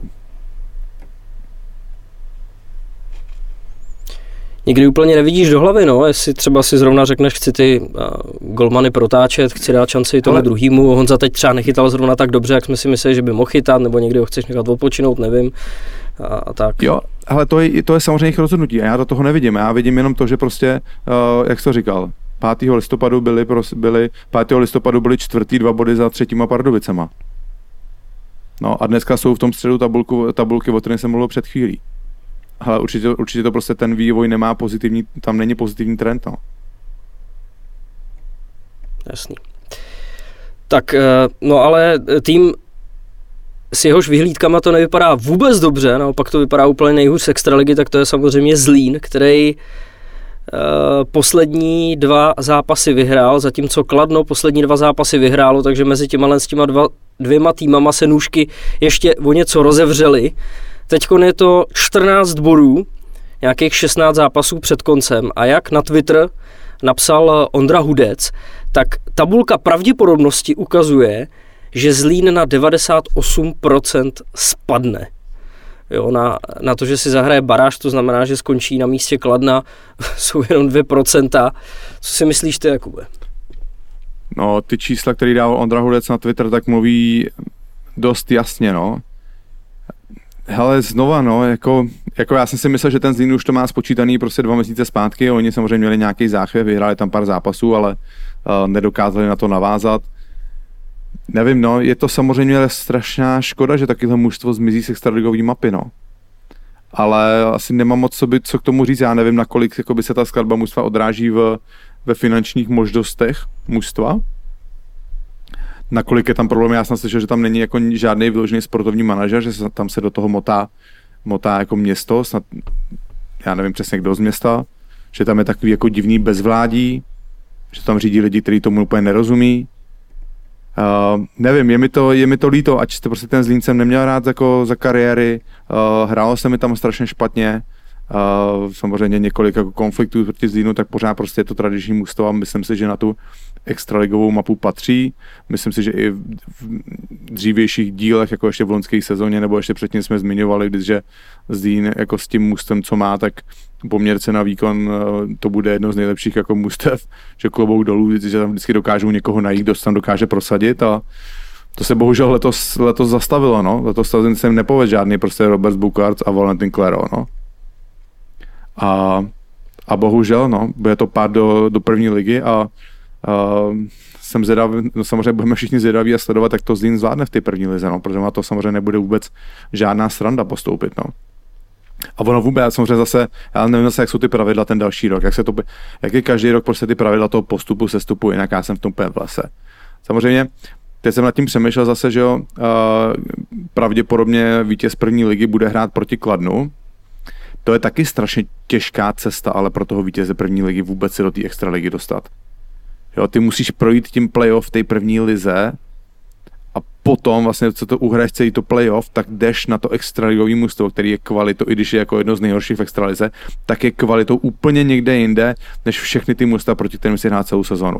A ty si dobitej po celé sezóně a teď hraješ ty jako nejtěžší zápasy, no. Takže tam je jakoby hodně nízká pravděpodobnost, že to prvoligový mužstvo to extraligový dokáže přehrát, no. Dneska budeme otvírat NHL okýnko jenom zlehka. Počkej, Richard, ještě jsme tady podle mě něco v extralize měli, podle mě. Co to ještě bylo? Tak možná nás to měl někde pod čarou. Ne, jo. Ne, tak jenom krátce. Chtěl jsem zmínit Liberec, Richarde. Klobouk dolů, jak to dokázali otočit, že z toho, jaká tam byla trápená, tak jsou dneska podle mě na 6. místě, ne? Jo, vidíš, no. Jsou na 6. místě 6 bodů od přímého postupu do playoff. No, což samozřejmě bude těžký těch 6 bodů uhrát, ale samozřejmě nic není nemožné, není to za stolik, ale klobouk dolů, jak to dokázali otočit, samozřejmě zase oni jsou v té vyrovnané části, jo, tam se může stát, že 2krát prohrajou a budou 10. Ale v toho chvíli jsou 6. A jak se ta sezona pro ně nevyvíjela dobře, tak klobouk dolů, jak to dokázali otočit. No a samozřejmě já vím, že zase někdo nám bude psát, že mluvíme pořád jenom tady o Spartě, jenom o Plzni, o Kometě.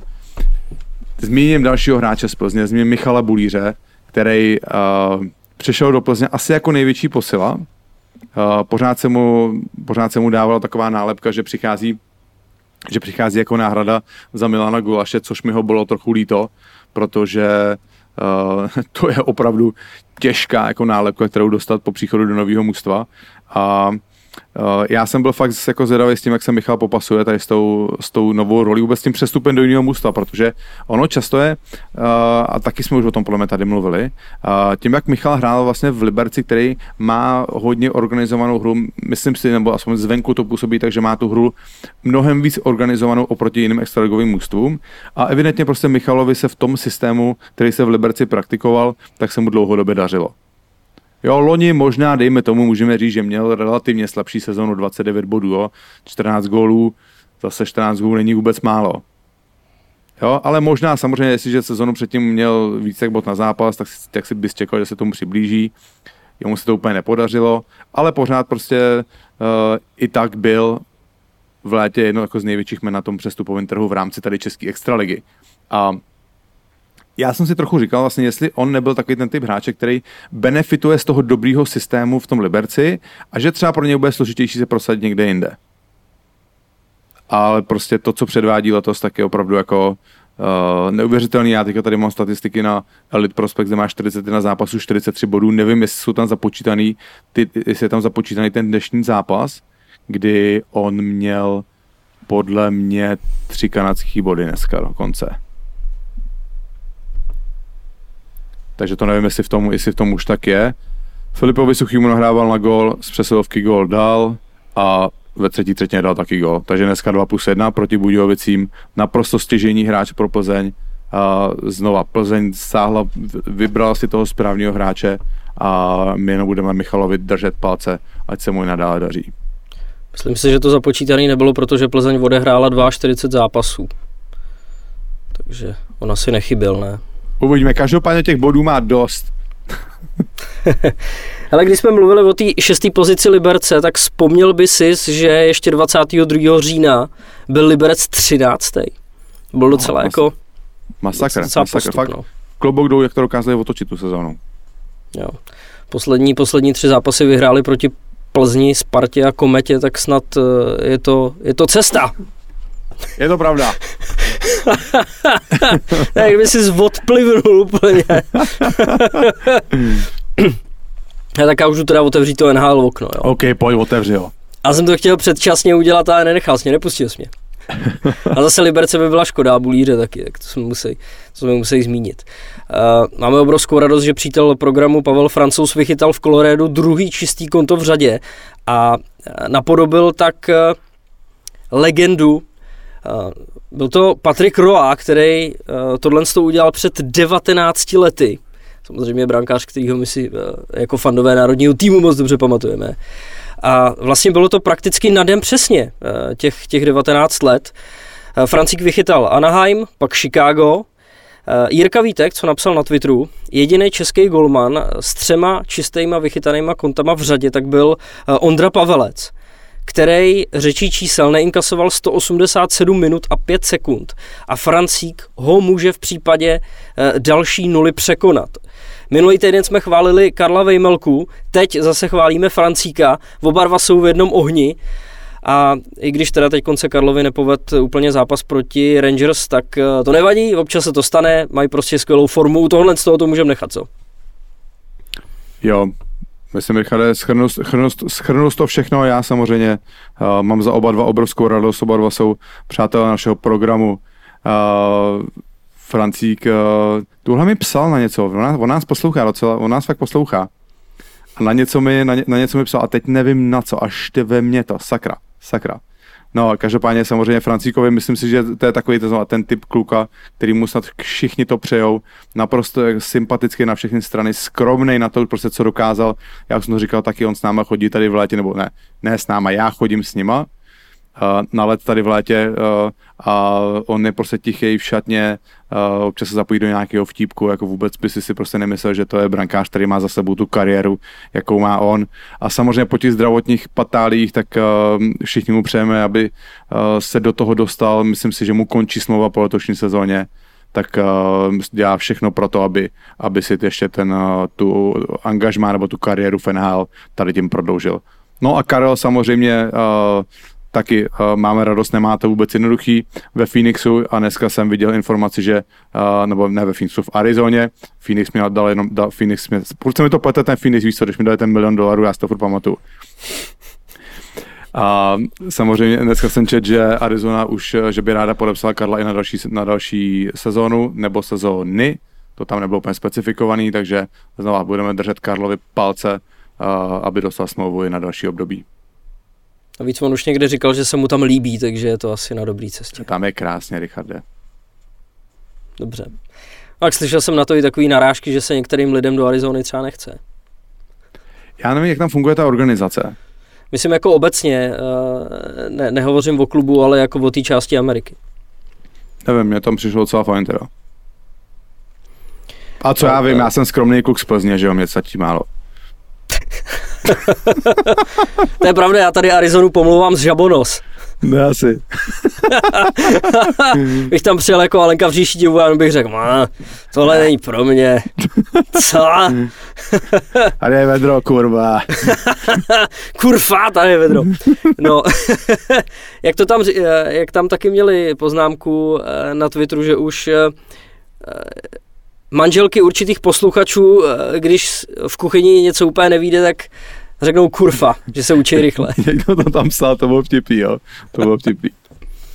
Hele, nic dalšího českého už tady z NHL nemám, ale mám tady věc kolem Keitha Yandla, obránce Philadelphie. Říkám, nesouvisí to s českýma hráčema, takže to nebude asi úplně tolik atraktivní, ale zároveň je to taková jako perspektiva, čeho se dá v NHL vůbec dosáhnout. On odehrál, a jestli si to ty Jakube dokážeš představit, 964 zápasů v řadě a tím pádem vyrovnal počin Douga Jarvise, který držel rekord od 10. října 1987, což je vlastně počin, který je jenom o 6 dní mladší než já. Takhle dlouho ho nikdo nedokázal dorovnat. Otevři si jeho stránku na Elite Prospects. Ano. A rozklikni si i Keith Yandle. A rozklikni si sezonu 2006-2007, kdy hrál na farmě v San Antonio.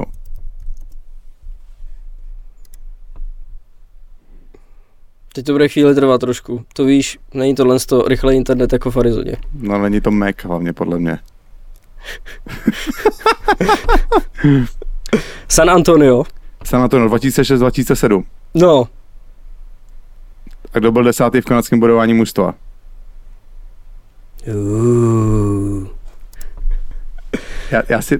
Já si občas přijdu, že jsem normálně Forrest Gump, ty vole. Ty kráso. Já si fakt někdy přijdu, že jsem Forrest Gump, ty vole. Samozřejmě, aby jsme vás tady jako vidět, co tady. Já jsem s Keith Yandlem hrál jeho první sezonu v profesionálním hokeji, byla to moje 3. sezona na farmě. A on už tenkrát přišel, jako nebyl jako velká hvězda, ale byl vidět ten talent na něm. A on byl tenkrát dost jako do večírku. On se toho nebál, byli tam ještě se skupinou jako 2 nebo 3 dalších mladých kluků a vím, že normálně třeba po 2 měsících přijel asistent generálního manažera do toho San Antonia jenom proto, aby je zjebal, že nemají chlastat. Fakt. Ale on neuvěřitelná prdel s ním, toho jako pořád plná šatna, on je z Bostonu, má takový vtipný bostonský přízvuk, jo, a furt něco hlásil a furt prdel a bylo úplně jedno, jestli se mu ten zápas poved nebo nepoved, pořád si prostě věděl, že bude prdel. Jo, a samozřejmě k tomu si viděl ten obrovský jako talent, který měl, byl to výborný obránce a samozřejmě ta kariéra v NHL je úctyhodná a tohoto číslo je naprosto úctyhodný, zvlášť jako pro mě, kdy já mám pocit, že jsem za svou kariéru byl poměrně hodně zraněný. A ty hráči musí být opravdu jako v top kondici a mít samozřejmě i štěstí na to, aby vydrželi takhle dlouho bez zranění a bez vynechání zápasu. Tam podle mě Richarde hrozilo, myslím si, že to byla loňská sezona nebo 2 sezóny předtím, kdy on začínal sezonu na Floridě.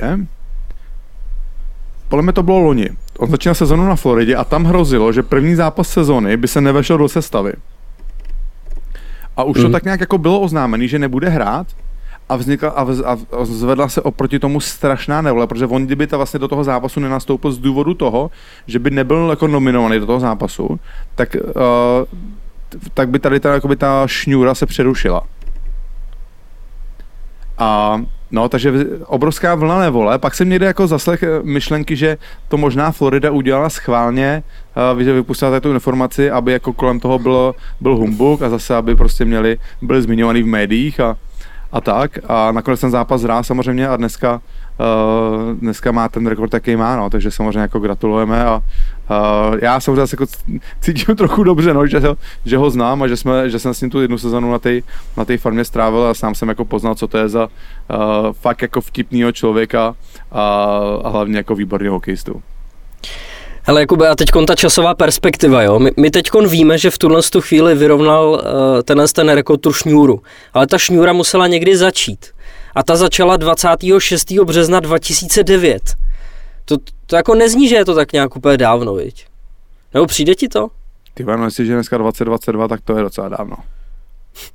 Když vlastně to řekneš trošičku jako jinýma slovama, že Instagram tehdy neexistoval, že Uber nejezdil, že v Kanadě nebyl k dispozici Netflix, že Barack Obama měl za sebou první 2 měsíce jako prezident, tak to už docela staře zní, co? To je masakr, no, to je masakr. To je brutální, ale ještě nejsme jako úplně starý, ne? No, každopádně dneska je to nabitý, máme pro vás připravený i druhý rozhovor, takže pojďme na něj. Yes, Richarde, jdeme na to. Já jsem si povídal ve studiu s hokejovým analytikem Ondrou Hudcem. Vy z vás, kdo jste na Twitteru, tak určitě jeho jméno, jeho profil už vás musel někde trefit, dává hromadu zajímavých statistik, i třeba i z Extraligy, přispívá i na hokej.cz, kdy píše k určitým kolům predikce podle svých statistik, který si vede, o kterých jsem s ním mluvil, píše predikce, jaký mužstva můžou vyhrát. My samozřejmě víte, že o hokejové analytice jsme se s Richardem už několikrát bavili, byl tady několikrát hostem Petr Malina, který se taky analytice věnuje, takže je to téma, který pořád je takový nový. Já jsem se Ondry hodně doptával, protože často zmiňoval věci, kterým já jsem taky úplně nerozuměl. Taky se v tom ještě hodně věcí učím, ale myslím si, že je fajn si rozšířit obzory. Je trochu škoda, že u nás pořád tenhle obor moc nefunguje. Víme jako s jistotou, že ho používají jako v Liberci, možná v ostatních mužstvech ho tak trochu jako šolíchají, ale já si myslím, že za 5, 6, 7 sezon to bude úplně jinak. Takže nebudu to dál prodlužovat a tady je Ondra Hudec. Náš dnešní host je hokejový analytik. Jeho postřehy najdete nejčastěji na Twitteru nebo v pravidelné rubrice Predikce výsledků Extraligy na webu hokej.cz. Je také polovinou duo Andy Arono, což je projekt jeho a kamaráda Adama Papouška, věnující se, pochopitelně, hokejové analytice. Dámy a pánové, Ondra Hudec. Ondro, vítej v podcastu Bomby k tyči. Díky za pozvání moc. Ondro, díky, že jsi dorazil, vím, že jsi přijel z Ostravy, o to víc si toho ceníme. Jsi tam říkal, že jste si z toho udělali přítelkyní výlet, jo? Udělali jsme si výlet 2denní, no. Tak jste spojili příjemný s užitečným. Přesně tak. Ondro, v tom úvodu jsem několikrát tady zmínil slovo analytik nebo hokejová analytika. Pro nezaujatýho fanouška, co to znamená přesně? Tak znamená to, že ten hokej se snažíme trošku jako pitvat víc do hloubky, než jenom jakoby se na to, když se na to člověk dívá v televizi, tak je to trošku nestíhá všechno, že ho sledovat. A ty pokročilé statistiky vlastně jako pokrývají ty výkony hráčů komplexně a člověk se nad tím může zastavit, projít si to v klidu a zjistit jako mnohem víc, než se dozví jenom během toho sledování toho zápasu. A je tam taky ta myšlenka toho, že vlastně ty základní statistiky jsou góly, nahrávky, a nevím, jestli zmiňovat plus minus body, protože to je... To bych se úplně radši vyhnul, plus minus. No, že vlastně ty třeba často neukazujou úplně ten správný, nebo ten pravdivý obrázek o tom, co ten hráč pro to mužstvo na ledě přináší. Určitě je to tak, vlastně ty góly, že kolik jich padne v zápase, třeba 5-6, řekněme, tak je to strašně jakoby malej vzorek u toho hráče a ty pokročilé statistiky se zabývají každou střelou a teďka už vlastně se zabývají úplně vším, co ten hráč udělá na ledě, ať je to třeba výstup z pásma, přihrávky na střele takový. Takže a to jsou mnohem častější jakoby věci, které se dějou, že, při tom zápase. Takže jsou jakoby, ukazují mnohem víc, než jenom ty góly, asistence a tak. Já jsem samozřejmě četl jako pár článků dneska, když jsem se připravil na ten náš rozhovor, protože pro mě to taky jako, zajímám se o to, ale samozřejmě hodně věcí jsem v lese. On je průměr gólů na zápas hokej někdy mezi 5-6, že jo? Ty jsi to řekl to číslo? Je to tak zhruba, no. Třeba vím, že v extralize vlastně, jak jsme se bavili o těch predikcích, jak jsem zmiňoval, že dělám, což jako je teďka mé hlavní náplň na tom hokej.cz, tak vlastně jakoby 6 gólů znamená 1 výhru, že 6 gólů stačí na 1 výhru v zápase. Když mužstvo dá 6 gólů, tak je... V přepočtu, jakoby, když průměrně padne vlastně za zápas těch 6 gólů, takže to znamená 1 výhru. Ok, ty tomu nerozumím, jakoby, prostě každý gól je část jakoby výhry, to potřebuje tým, kolik gólů potřebuje střelit tým na to, aby vyhrál zápas. Takže když tým dá 6 gólů v zápase, tak znamená to v extralize, to znamená 1 výhru. Jo. OK. Takový hrubý koncept je to takovej, ale dá se to takhle jakoby převíst na to, kolik ty týmy vstřelí za sezónu gólu, tak se to takhle jakoby dá převíst na ty výhry. Jo, už to chápu, že oni prostě vyhrajou někde, jeden zápas vyhrajou 4-3, potom 3-2 prohrajou a dali 6 gólů a vlastně... Je tak, ale mají z toho jednu výhru, je tak. OK, takže vlastně kdyby si vzal vstřelený góly mužstva, tak se jakoby tímhle to je takový jakoby těch 6 gólů prostě třeba je fakt v průměru u těch extraligových týmů, to znamená jednu výhru. Okay. Každý 6 střelených gólů znamená jednu výhru v sezóně. OK, už jsem to pochopil. Dneska budeme mít podle mě hodně takových situací, které budeme muset dovysvětlovat. Snad se mi to podaří všechno dobře. Dostaneme se k tomu ke všemu. Jak jsi se vůbec tady k tomu dostal, Ondro? No, to je tak hokej mě vlastně bavil jakoby odmala. Chvilku jsem ho hrál teda i ne na úplně nejvyšší úrovni. Kam jsi hrál? No, končil jsem v juniorce, takže někdy ve 20 vlastně jsem skončil. Ani jsem nehrál vlastně třeba extraligu nebo tak vůbec. A kde jsi hrál? V Litomyšli jsem hrál. Tomu Tuci? To jsem z Český Třebový, což je přes kopec z Litomyšle. Je to jako vlastně, nevím, hodinu od Pardubic třeba pro ty, kdo by nevěděli. A krásné město architektonické, ne? Litomyšl nádherná je. Tam je vlastně zámek pěkný, UNESCO tam je. A jako nový moderní stavby tam jsou, ne? Jo, teďka hodně se to tam zrenovovalo, no. OK, pokračuj. No, takže vlastně ten hokej jsem takhle hrál, ale zajímal jsem se jakoby od něj fakt odmala. A potom jsem vlastně fandím v Chicagu, teda FNHL, což je taky potřeba zmínit v tomhle, protože potom mě vlastně, nebo dlouho jsem jakoby to sledoval, že NHL hlavně. A potom mě teda oslovil jeden kluk ze Slovenska, který dělal facebookové stránky, jakoby Chicago československý, kde to tenkrát bylo přes 10 000 jakoby sledujících té stránky. A osobně si to právě nechtěl dělat s ním, to bylo někdy třeba 2013-14. A tím, jak jsem právě jakoby se ještě víc, že mě to vtáhlo do toho hokeje, že to člověk musí fakt jakoby sledovat, aby přinášel ty informace těm vlastně sledujícím z těch stránek. Takže takhle jsem se do toho dostal ještě hloubějc a zrovna se okolo Chicaga se vlastně tenkrát už se pohyboval Scott Powers, který je vlastně teďka redaktorem, že jo, The Athletic. Jasný.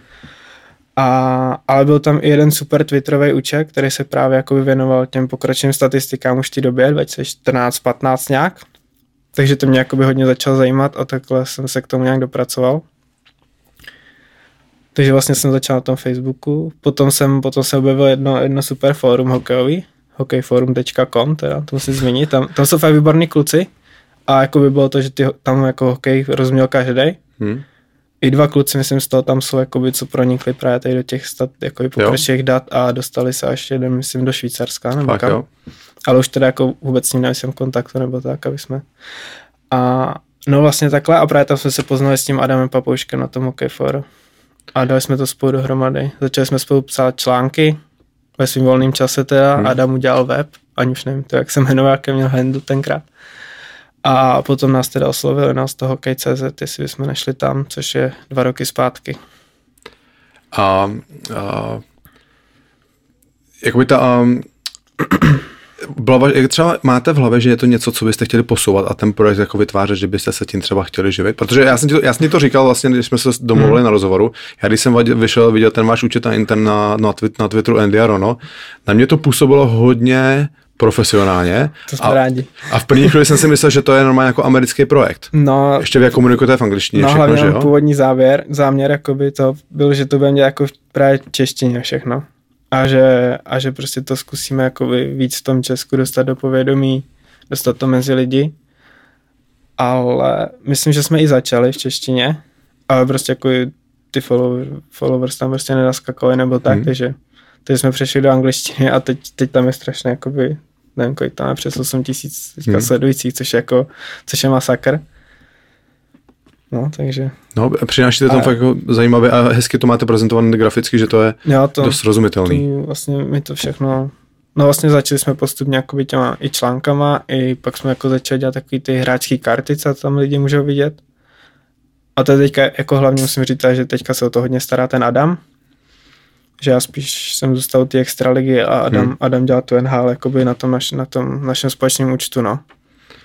No a napsal vám třeba někdo, oslovoval třeba nějaký klub? Jo, oslovili nás ze Švédska. Fakt? Ze Švédska nás oslovil, jak se to čte, Vexel. To nevíme Lakers. nikdy, to řešíme od prvního dílu. tak- A nikdo to neví do dneška. No, takže ty nás oslovili, bylo to loni, myslím, nám napsal vlastně jeden analytik. A potom jsme měli nějaký kontakty, sázkařské společnosti nás oslovili, Jo. zahraniční teda, musím říct, asi 2 nebo 3, nevím přesně. A ty chtěla, abyste psali predikce sázek? Jo, jestli nejsme schopni vytvořit nějaký jakoby ten model podobný něčemu, co třeba je na ty extra, co dělám na tu extraligu. A zatím jsme se jakoby nic jako z toho nevzniklo, no. A to myslím, jako když vám přijde e-mail od zástupce jako mužstva ze švédský nejvyšší. No, bylo to dobrý, no. Jako, příjemný, ne? Jo, něco jsme s ním jakoby třeba konzultovali, nebo tak, oni po nás třeba chtěli, jakože by trošku rozšířili scouting, nebo tak, jestli jsme jim právě dali dohromady nějak ty data, že protože tam hlavně máme ty, jak jsem říkal, ty hráčské karty. Takže to je dost zajímalo, no. Ale taky jsme to nějak jsme to taky zazdili zatím, že jo, z toho taky nic není. A kdo třeba podle tvých vědomostí, jaký mužstva v extralize tady pracují s těma pokročilýma statistikama? Tak já si myslím, že dost lidí víme o Liberci, že? Kde je Honza Marquez, který vlastně teďka i spolupracuje s reprezentací. Potom těžko říct, jakoby, protože si myslím, že ty extraligové kluby to tolik nevyužívají, jako by mohli, nebo jaký je v tom potenciál toho využití, což je trošku škoda, no, zatím. Takže je to furt takový běh na dlouhou trať v tomhle směru. Já taky vlastně jako nevím o nikom, no. O tom Liberci se to ví, vím, že Tomáš Vrábel tomu byl nakloněný, ale vlastně ani nevím, kde mu je konec, jestli je v Litvínově teďka Já ještě, mám nebo... tušení právě, jestli není v tom Litvínově, ale nedokážu to potvrdit ani, aby jsme tady neřekli nějakou. Jo, jasně, no. Jsme tady pár dezinformací, jak vyslali do světa. Minule jsme v nějakém rozhovoru nějakého hráče řekli, že je mrtvej.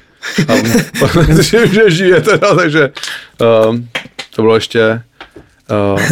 bylo ještě horší, no. No, tak aby jsme. Takže nevím, nemám jakoby v tomhle přehled, jenom vím, že jsme třeba pár klubama jakoby v tom směru, co vlastně dělám pro ten hokej.cz, tak nejenom, že píšu ty články, ale ještě se tam zaobíráme i celkově tím sběrem těch statistik vlastně na zápasech. Do toho jsi taky nějak zapojený? Jo, do toho jsem taky zapojený. A jaká je tvoje role tady v tom? Moje role je takového supervizora, že to kontroluji až vlastně den po těch zápasech, kdy to kluci mají nazbíraný a procházím některý zápasy, jestli to je všechno v pohodě. Takže nárazově si vybereš zápas a probíráš ty statistiky. Jo. Je to vlastně, prochází takhle trojkontrolou, nebo jakoby trojsběrem, no, že to kluci sbírají na staďákách, přímo na tablety, potom se to doplňuje na videu, nějaký statistiky, ještě pak se takhle kontroluje druhý den, jakoby. A co se doplňuje na tom videu? Tam jsou hlavně, nevím, jestli o tom okay, tak radši abych nevynes nějaký ty. Okay, radši to ale jakoby ty statistiky, takhle. Ty statistiky jsou jakoby jsou důkladně kontrolované v těch sreze a jsou kvalitní. Ty data jsou fakt kvalitní, jakoby. Vlastně O2 že má taky přístup do toho Hockey Logic používáme to taky. Tam vlastně to je ten modul pro výstup těch dat nazbíraných. A co teda můžu říct, že jsme třeba viděli jiný data z jiných lig, s tím Adamem, kde jsme vlastně dostali třeba z toho Švédska ten přístup. A ty extraligové data jsou v tomhle směru hodně kvalitní, takže ty kluby jakoby mají s čím pracovat teoreticky. Já jsem právě, jako pamatuju si ještě, když jsem hrál já, tak já už nehrál nějaký 4 nebo 5 let a nějaký poslední 3-4 sezóny se začaly oficiálně sbírat jako hity a vyhraný vhazování a takhle, že tam bývalo často hodně nepřesností. No. A vím, že podle mě tenkrát i Roman Polák, on hrál v St. Louis, Roman Polák šel do Toronto, že jo? A že on podle mě nějakým rozhovoru řekl, že v Sentu měl strašně hitů vždycky a v Torontu řekl, že ty hity vůbec nepíšou, že musí někoho zavražit, aby mu napsali hit. Tohle je hodně známý, no i v tom NHL, oni třeba mají problémy s lokacema střel dost často. Že třeba, tuším, že takhle to dělalo Lundqvistovi strašně dobrý ty pokročilý statistiky, protože vlastně v té Madison Square Garden se všechny střely psaly o něco blíž, jakoby než byly. Fakt? Než reálně jakoby probíhaly, no a mělo to, jakoby byla to jedna z hal, kde to mělo jako největší jako že to bylo nejvíc odklonění od průměru, no jakoby ten hal. Takže to Lundqvista možná ho to dělalo o něco lepší, než třeba jakoby byl reálně. Jasně. Ale jakože teďka už to vlastně má spousta těch, co to dělá veřejně, těch lidí, že jsou různý stránky na to v NHL, nebo okolo těch NHL. tak už právě to mají zařazený, jakoby, že to tam započítávají vlastně, že to někde zapisují blíž, někde dál třeba ty střely, takže s tím se počítají jako v těch modelech, těch očekávaných gólů a tak. Ondro, jaký je faktor štěstí v hokeji? Já jsem taky o tom trochu něco Faktor štěstí v hokeji je obrovský. Třeba ve srovnání s těma jinýma americkýma soutěžema nebo zámořskýma, tak tuším, že to je třetí nejvíc ovlivněná soutěž z těch 4 jako topových. Tím tou náhodou a tím štěstím, no. Co to vlastně způsobuje, nebo co to štěstí, aby jsem si dokázal... Já jsem o tom dneska četl, taky samozřejmě četl, taky mě to zajímalo, protože někde jsem viděl nějaký obrázek ilustrační, kde bylo, že v hokeji je nejvíc jako... Tam bylo, že z těch nejvíc srovnávají ty 4 největší sporty, že jo? Americký fotbal. S baseballem to je tak nějak na rovno, no. Že ten faktor náhody tam je fakt jako velký, třeba až 50% to udělá, abych teď nekecal, tak třeba nějakých 40-50%, no. Těch výsledků jako by to může ovlivnit. A tam vlastně byla jako argumentace, proč u toho hokeje, že padá vlastně málo gólů. Jo, těch gólů, že je strašně, jakoby v poměru, když si člověk řekne, že průměrná třeba střelecká úspěšnost je nějakých 9-10%, když to zaokrouhlíme, tak vlastně to je 10% všech střel, že jo, takže to je v porovnání právě s těma střelama, to je hodně málo, no. A že může tam víme to, nebo ty to víš moc dobře, že jak to je, že jeden blbý odraz, jednou ti to přeskočí čepel a je z toho break a to rozhoduje zápasy, no, okej. Můžeš tlačit mužstvo celý zápas, že jo, budeš analytický miláček, že jo, ale prohraješ 2-1. Takových je fanhal hodně, no, takových jako Jo, kdo je analytický miláček? Ty brďo, no, tak teď mě zaskočili, je jich tam dost, vím, že třeba data hodně měli rádi McKenna, co je teďka v Seattle. Jared McCann? Jo, a on teda jakoby, on hodně poslední 2 roky teda má vysokou střeleckou úspěšnost, takže jako všichni čekali, jako jak to bude v Seattle a zatím se mu daří tam. Vím, že vlastně celá třetí line Tampy, že jo, poslední 2 Stanley Cupy, to byl taky válec od nich, Coleman, Gourde a Goodrow. Jo. Takže vlastně, teď jsem to celá třetí line odešla a i ten Gourde byl dlouho zraněný, že teďka moc nevím, jak je na tom, ale jakoby ty byly hodně to vlastně byl takový faktor, že, který jim dost pomohl, že mohla hrát na první liney a Kučerov a tak nemuseli, že tohle dělat. No a ty teda vlastně, teď jsme to řekl před nahráváním, že důvod, proč ty máš profilovku Brenta Seabrooka na Twitteru jako nějaký inside joke mezi analytikama. Ne, to je takovej náš jakoby těch kluků, co jsme dělali právě ten Facebook toho Chicaga. Tak on podepsal tu smlouvu, když se vyhrál poslední Stanley Cup, ten obrovský kontrakt, který mu ještě teďka vlastně dobíhá v Tampě, že jo. A už tenkrát, jakoby tu poslední sezónu byl strašně špatný, jakoby už přestal stíhat a projevil se to strašně v těch datech. No a on dostal stejně prostě raketu, že jo, obrovskou na těch 8 let snad, jo. A už tenkrát jakoby to hodně těch expertů na ty data, přes ty data, jako to kritizovalo, no, ten jeho kontrakt, takže to je takový forek, no, mezi náma, že už prostě to vůbec neměl dostat tu smlouvu a hodně tam tahal Keith, že jo, v tom páru jejich, který teda teďka mimochodem taky hodně odešel. Odešel hodně taky, jo? A on je teďka v Edmontonu, že jo? Jasný. A to teda byl hodně taky kritizovaný tah toho Hollanda, když ho tam vůbec přivedl. Ještě s plnou smlouvou, že ani si Chicago nic neponechalo, nebo tak. Podle toho taky teďka vypadá v Edmontonu. No, dneska v noci vyhráli prodloužení. To sice, no. Mezi tím mi pokazal asi 6 tiketů. Dlouhodobě to tam je špatný, no. To ano. Přitom třeba i ten McDavid by si zasloužil větší peníze, že jo, takže na ně si to prázdit nemůže, ale prostě ty kontrakty ve 3., 4. léně jsou tam strašný, no. Ondro, a ty vlastně pracuješ s Game Score modelem. Jo.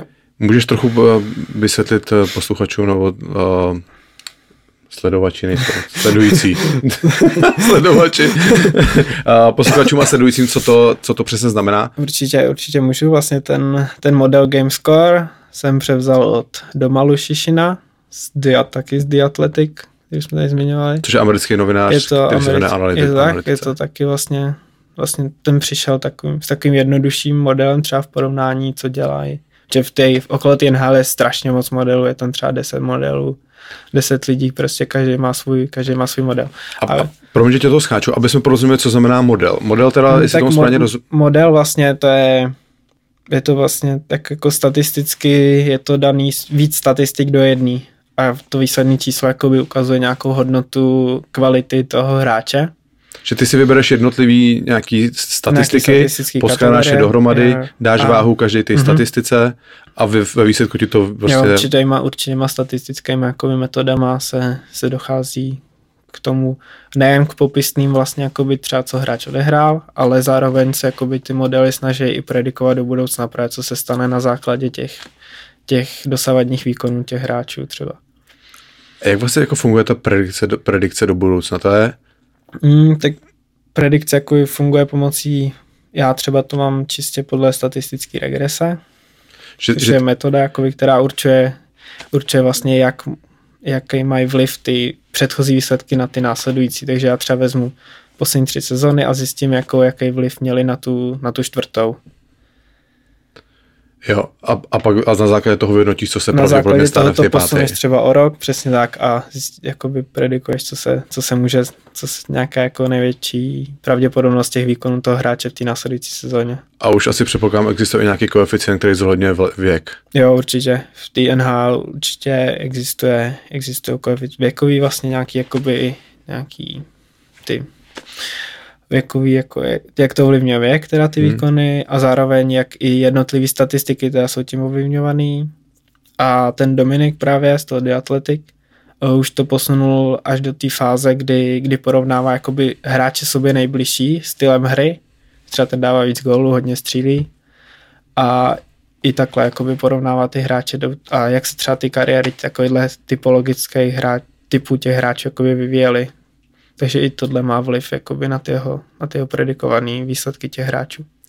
A tady z toho, jaký je ideální hokejový věk? Kde je ten hráč na špičce? No, možná to pár lidí zaskočí, ale je to třeba 23-24 pro útočníky v NHL.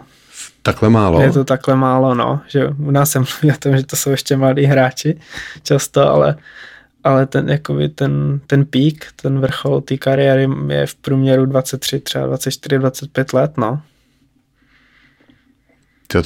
To bych nečekal, já bych čekal takových jako 27 bych čekal třeba. No, je to takový, jakoby, hodně lidí to zaskočí, no, že to je takhle jako brzo fakt. Je třeba teďka už, jo, McDavid byl 2015, už má 6 sezon za sebou a už jakoby tohle je třeba vrchol jeho kariéry, který teďka sledujeme poslední 2 roky. Který teďka Edmonton propálí. No, v podstatě. A už nikdy nemá Draisaitl to samé, co stejně. Třeba u toho McDavida zrovna, že co si budem, tak prostě to je generační talent a na tom nebo na špičce NHL a nade všema bude ještě třeba dalších 5, 6, 7, 8 let, že jo. Jasný, no. Protože on je tak odskočený, že jakoby i když půjde dolů, tak furt bude nejlepší. No a vrátíme se tak k tomu týmu GameScore modelu, já jsem tě přerušil, promiň. To jsme z toho trošku odešli. To se nám bude dít dneska podle mě, protože... Jasný, pane. No, takže jakoby já jsem teda převzal vlastně, abych si tam vrátil, tak jsem od toho Dominika převzal teda jakoby ten jeho koncept, kdy vlastně, jak jsem říkal, jak je to jeden z těch jednodušších modelů, kdy se to vlastně všechno točí okolo gólu vstřelených a jsou tam teda vlastně kanadský body, že jo, góly, první asistence, druhé asistence, jsou tam střely, jsou tam přihrávky na střelu, které Extraliga teda má k dispozici v datech, na rozdíl od NHL, který on tam neměl. NHL to nemá, jo? NHL to nemá a ty kluby si to musí jako sami, no, sbírat. Nebo ty veřejně dostupný modely to nemají teda. Jo. A potom tam jsou zblokovaný střely, tam jsou vhazování prohraný, vyhraný. A potom tam jsou jakoby týmové statistiky s hráčem na ledě. Při hře teda 5-5. To znamená třeba kolik střel jde na vlastní. Jsou tam střelecký pokusy pro proti a góly vlastně vstřelený a obdržený s tím hráčem na ledě. A vlastně pak ty váhy těch jednotlivých statistik jsou právě jakoby směrem k těm gólům daný, že jak často se ty statistiky tam opakují. Takže gól tam je vždycky, asistence první tam jsou míň, nebo třeba v 90% případů, jasný. Takže mají vlastně o to poníženou a takhle to je vlastně se vším, no. A třeba liší se potom výstup tady z toho modelu oproti tomu, když se podíváš na čistě jenom jakoby tabulku kanadského bodování? Právě tím, že tam jsou zařazeny ty kanadské body, tak liší se to teda, ale ne tolik. A mají velkou váhu. Ty body vlastně mají tam nejvyšší váhu. No. Jasný.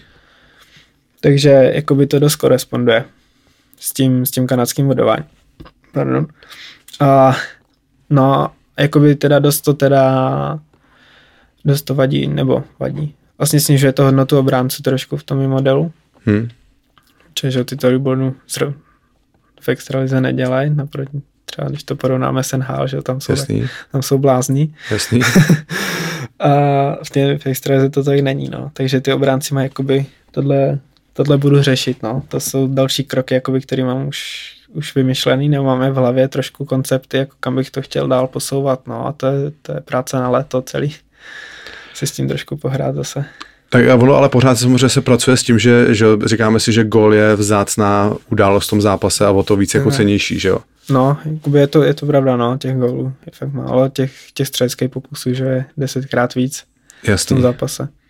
Takže pořád vlastně jako nejcennější je ten hráč, který dokáže dávat góly, že jo? Je určitě, ale zároveň i ty, jakoby hodně tam hraje i roli, vlastně tím, že jich je mnohem víc v tom zápase, tak tam hrajou roli ty střelecký pokusy, no, teda jak ten hráč ovlivňuje hru toho týmu, jestli s ním je lepší, jestli přestří soupeře, takže to tam taky dělá jako velkou hodnotu tomu hráči, no. No a ty vlastně na základě toho, že takhle hodnotíš hráče v extralize jednotlivý, tak podle toho posuzuješ síly jednotlivých mužstev. Jo, je to tak, vlastně prvotní, vlastně, jak jsem říkal, tak prvotním vlastně záměrem toho modelu GameScore je jakoby popisná věc, kdy to popisuje výkony těch hráčů v zápasech a ta škála jakoby těch výsledků v zápasech, kterých dosahují to hodnocení GameScore, tak se dost podobá třeba těm kanadským bodům, kolik se třeba sbírá na zápas nebo tak. Takže vlastně já jsem tam, když si vlastně lidi rozkliknou ty moje predikce na hokej.cz, tak vždycky dole jsou informační články, odkazy na informační články o tom modelu, jsou tam 3 ty články. A v tom prvním, úplně co jsem vlastně psal, loni během sezóny, když jsem ten model jakoby zavedl když jsem s ním začal pracovat v podstatě, když byl dostatek dat, tak vlastně tam je tabulka s průměrnýma výkonama hráčů nějak 2018 až 2020 a tomu vedl Milan Gulaš vlastně. A to jeho průměrný game score byl nějak 1,7 tuším. A vlastně takže to koresponduje s tím, co on předváděl jakoby i bodově v těch 2 sezónách. Takže jako člověk si to může aspoň ten model je v tomhle tak dobrý, nebo nechci se úplně přechválit, ale jakoby je dobrý v tom, že člověk má představu, jestli to je dobrý nebo špatný, že jo. Že když člověk udělá 3 body v zápase, jak je to dobrý. Jasný. A když to game score jakoby má tu podobnou hodnotu, jako právě třeba kolik nazbírá ten hráč právě těch kanadských bodů, tak si to může porovnat, jakoby jestli je dobrý nebo jak je na tom. Že on teoreticky může to být hráč, který dává gól jenom z přesilovek? Tak, ale právě tam se to sčítá jako všechno. Že to... Ale 5-5 se brání, takže teoreticky to je třeba při hře 5-5 stráví víc času, vlastně jde víc střel proti jeho mužstvu, tak mu to bude to game score snižovat. No, jo. OK, mám z toho trochu hlavu v preclíku, ale já ji za chvíli rozmotám. Ty si teda třeba, ty si teda určitě před sezónou na základě nazbíraných dat z minulých sezon tak udělal nějakou predikci toho, jak dopadne Extraliga. Jo, měl jsem. Jak ti to vychází? No, tak pár týmů do toho hází docela slušný jako ty vlny. Kdo třeba tam hází největší? No, hodně Sparta. Boleslav taky není úplně nahoře, jak jsem třeba čekal, ale ona byla tam dlouho, že pohybovala se okolo tyto 4, pak před Vánocema trošku šli dolů. A vidíš třeba, co ta Boleslav v čem jakoby šla dolů? No, je to tam vidět vlastně celou sezónu, že oni loni byli snad jeden z nejlepších týmů, který byl jako nad očekáváním ve smyslu toho, jako v ofenzivě, že stříleli víc gólů, než měli třeba ty šance podle té statistiky očekávaný gól, ale to naopak jsou úplně nejhorším týmem v tomhle. Že oni pořád hrajou, jakoby mají tu převahu herní dlouhodobou, tvoří si šance, zároveň soupeři moc šancí nemají, ale letos prostě nejsou schopni střílet góly. A co to, jsme to teda ještě vysvětlili možná posluchačům, očekávaný gól je statistika, která se vypočítává na základě, pojď ty Hondro, ať mluvíš ty. No tak vlastně očekávaný gól je to na základě dlouhodobých jakoby průměrů z určitých třeba střeleckých pozic a vlastně je tam vlastně důležitý i co předchází té střele, jaká třeba přihrávka, jestli tam je vstup do pásma, o jaký vlastně typ útoku jde, jestli je rychlej útok, dlouhý útok nebo po zisku, třeba puku. A tohle všechno se vlastně promítá do té následné, do té hodnoty ty střely. Ta dostane nějakou určitou teda tu váhu a ta váha vlastně znamená, jak často z téhle střely průměrně padne branka. Takže když má třeba 0,1 hodnotu, tak vlastně to je 10%. Takže potřebuje 10 těch střel. Průměru z každý 10. střely takový padne gol třeba. A pak se děje to, že někdo má třeba statistiku očekávaných gólů ze zápasu třeba 3 góly a dá těch gólů 6. Tak je to furt jakoby v jednom zápase, jak jsme říkali, že je to obrovské ovlivnění náhodou. Jasný. Takže... A když to vidíš v dlouhodobém hledisku, že prostě fakt to třeba někdo... Ty očekávaný góly v tomhle směru, jako v tom dlouhodobých třeba v těch predikcích do budoucna hrajou jako velkou roli a mají třeba 4násobnou váhu jakoby těch následujících v rámci těch následujících výsledků, než ty skutečně jako vstřelený góly, že to 4násobně líp ukazuje, co se bude dít v budoucnu s tím hráčem. Takže z toho mi vychází, že ta logika je taková, že když máš hodně očekávaných gólů, když máš třeba budeš mít průměr na zápas 3 očekávané góly na zápas a budeš mít ale průměr střelených 2 góly na zápas. Tak se dá se v budoucnu čekat, že začnou ty góly padat. To si říká, že máš smůlu, takže prostě máš smůlu. Že máš smůlu, no. A nemůže tam nějaký faktor, že máš prostě hráče, kteří třeba se dokážou jako herně prosadit, ale nedokážou zakončit? Určitě to může, ale asi ten tým jich úplně nebude mít 20. Okay. Nebo jako u jednoho hráče, jako jsou hráči, že, který ty šance neproměňujou dlouhodobě, takže u těch si prostě můžeš říct, že jsou v zakončení špatný, že nejsou třeba tak důrazný, nemají tak tvrdou střelu, přesnou střelu. Jasný. Ale když je to jakoby u těch týmů, se to prostě vyrovná. Máš jednoho Ovečkina, máš tam... Chápu, ostatní. Ostatní. Okay. Takže jako u těch týmů to fakt ukazuje co se bude dít jako mnohem líp, než ty skutečně vstřelený góly nebo obdržený. Zajímavý. A ona ještě, že Ondro, teďka je nějaká statistika, která sčítá percentuální úspěšnost střelby a percentuální úspěšnost zákroků brankáře. Jo, tomu se říká PDO a je to takový index štěstí, se to přezdívá často, kdy vlastně teda nějaká ta normální hodnota je 100, že jo? Což je součet. 100, že máš prostě golman má 92% zákroky. Třeba střelecká je 8%, takže to... A máš 100? Takže to je takový průměr. A ty týmy, že když se pohybují hodně nad nebo hodně pod, tak buď mají hodně velký štěstí nebo hodně velkou smůlu a vlastně v průběhu jako dalšího období se to většinou všechno směřuje k té 100 zase zpátky. Jako jsou týmy, že který to udržejí celou sezónu, když jsou fakt dobrý, třeba můžeme asi se bavit o tom, že Třinec nebude mít 100, že prostě ty hráči tam jsou natolik kvalitní, že od něj můžeme očekávat třeba jako větší hodnoty. Ať už zakončení nebo i Mazanec, že je výborný golman. A naopak třeba u Zlína taky nemůžeme asi čekat úplně 100 s tím, co třeba předvádějí, nebo jasný, jak tak. Jsou na tom kvalitativně. Jakoby. Takže člověk musí brát jako určitě v potaz ty kvality, nejenom prostě si říct, že ten tým má smůlu nebo tak. Máš třeba jako z hlavy přehled o nějakých hráčích, jako třeba v extralize, který nejsou třeba vidět v těch statistikách úplně jako na první pohled, ale třeba vidíš, že jako do budoucna je u nich velký potenciál se zlepšit? Třeba no, to je hodně, hodně těžká otázka na mě. Nevím, ty Brdě takhle nevím, jestli... Mě třeba napadají ten Roman a Hrehorčák v Třinci. Jo, tak jako on celkově ten Třinec je podle mě tak dobrý, že i v té třetí léně má jako fakt i ten Roman s tím Hrehorčák jako jsou v datech hodně dobrý, no. Jo. A nemají, že přitom třeba tolik, že třeba hodně mají startů v defenzivním pásmu a přesto ty soupeře jako přehrávají dlouhodobě, no. Ale to si myslím, že je fakt daný třeba i tou kvalitou ty obrany, co tam Třinec má celkově jakoby těma pětkama, že dokáže vlastně celý ten tým, že mít tlak. Prostě jako Třinec je i teďka v tom modelu vlastně tomu Gamescore je úplně odskočený od zbytku extraligy, no. Jo. A myslíš, že to je daný tím, že tam je kumulovaná kvalita, nebo třeba jako víc systémem, jakým celý to mužstvo hraje? Já si myslím, že to je obojí. Jo?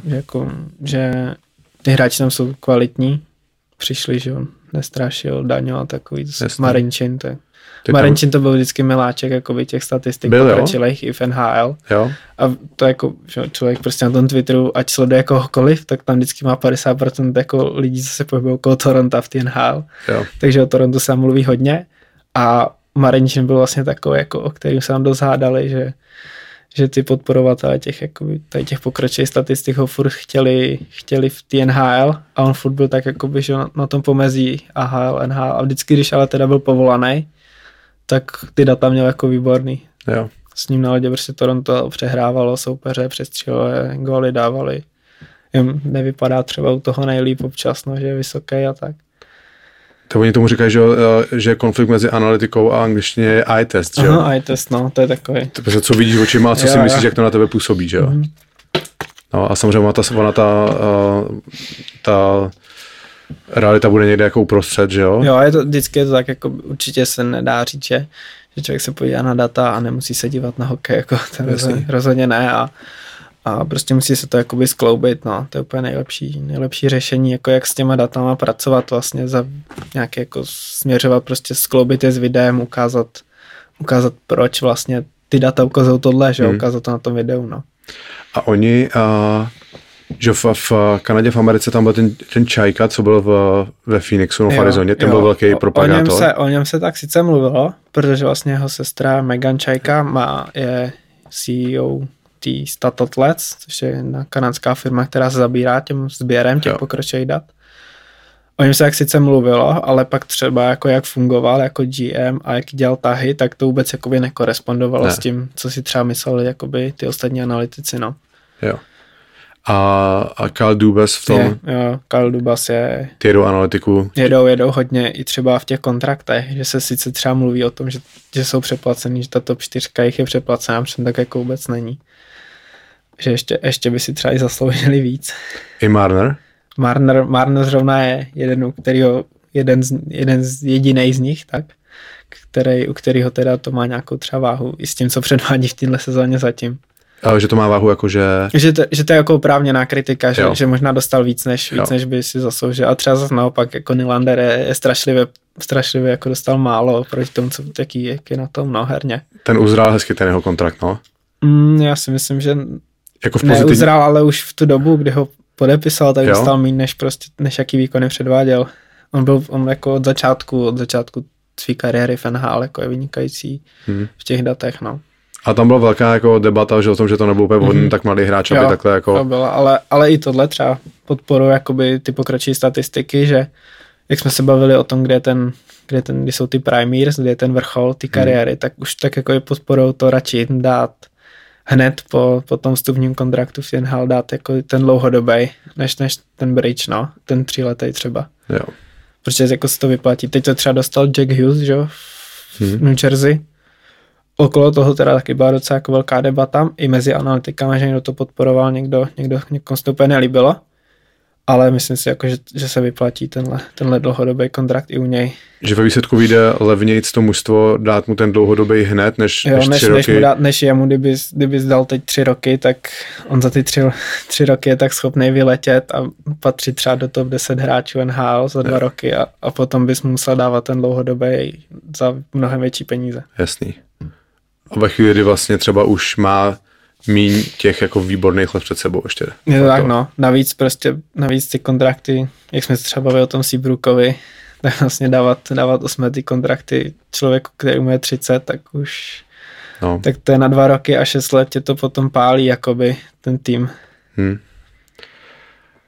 Ondro, ještě vraťme se tak k tomu GameScore, jak jsem říkal, ona se, jako se na to bude větví se to.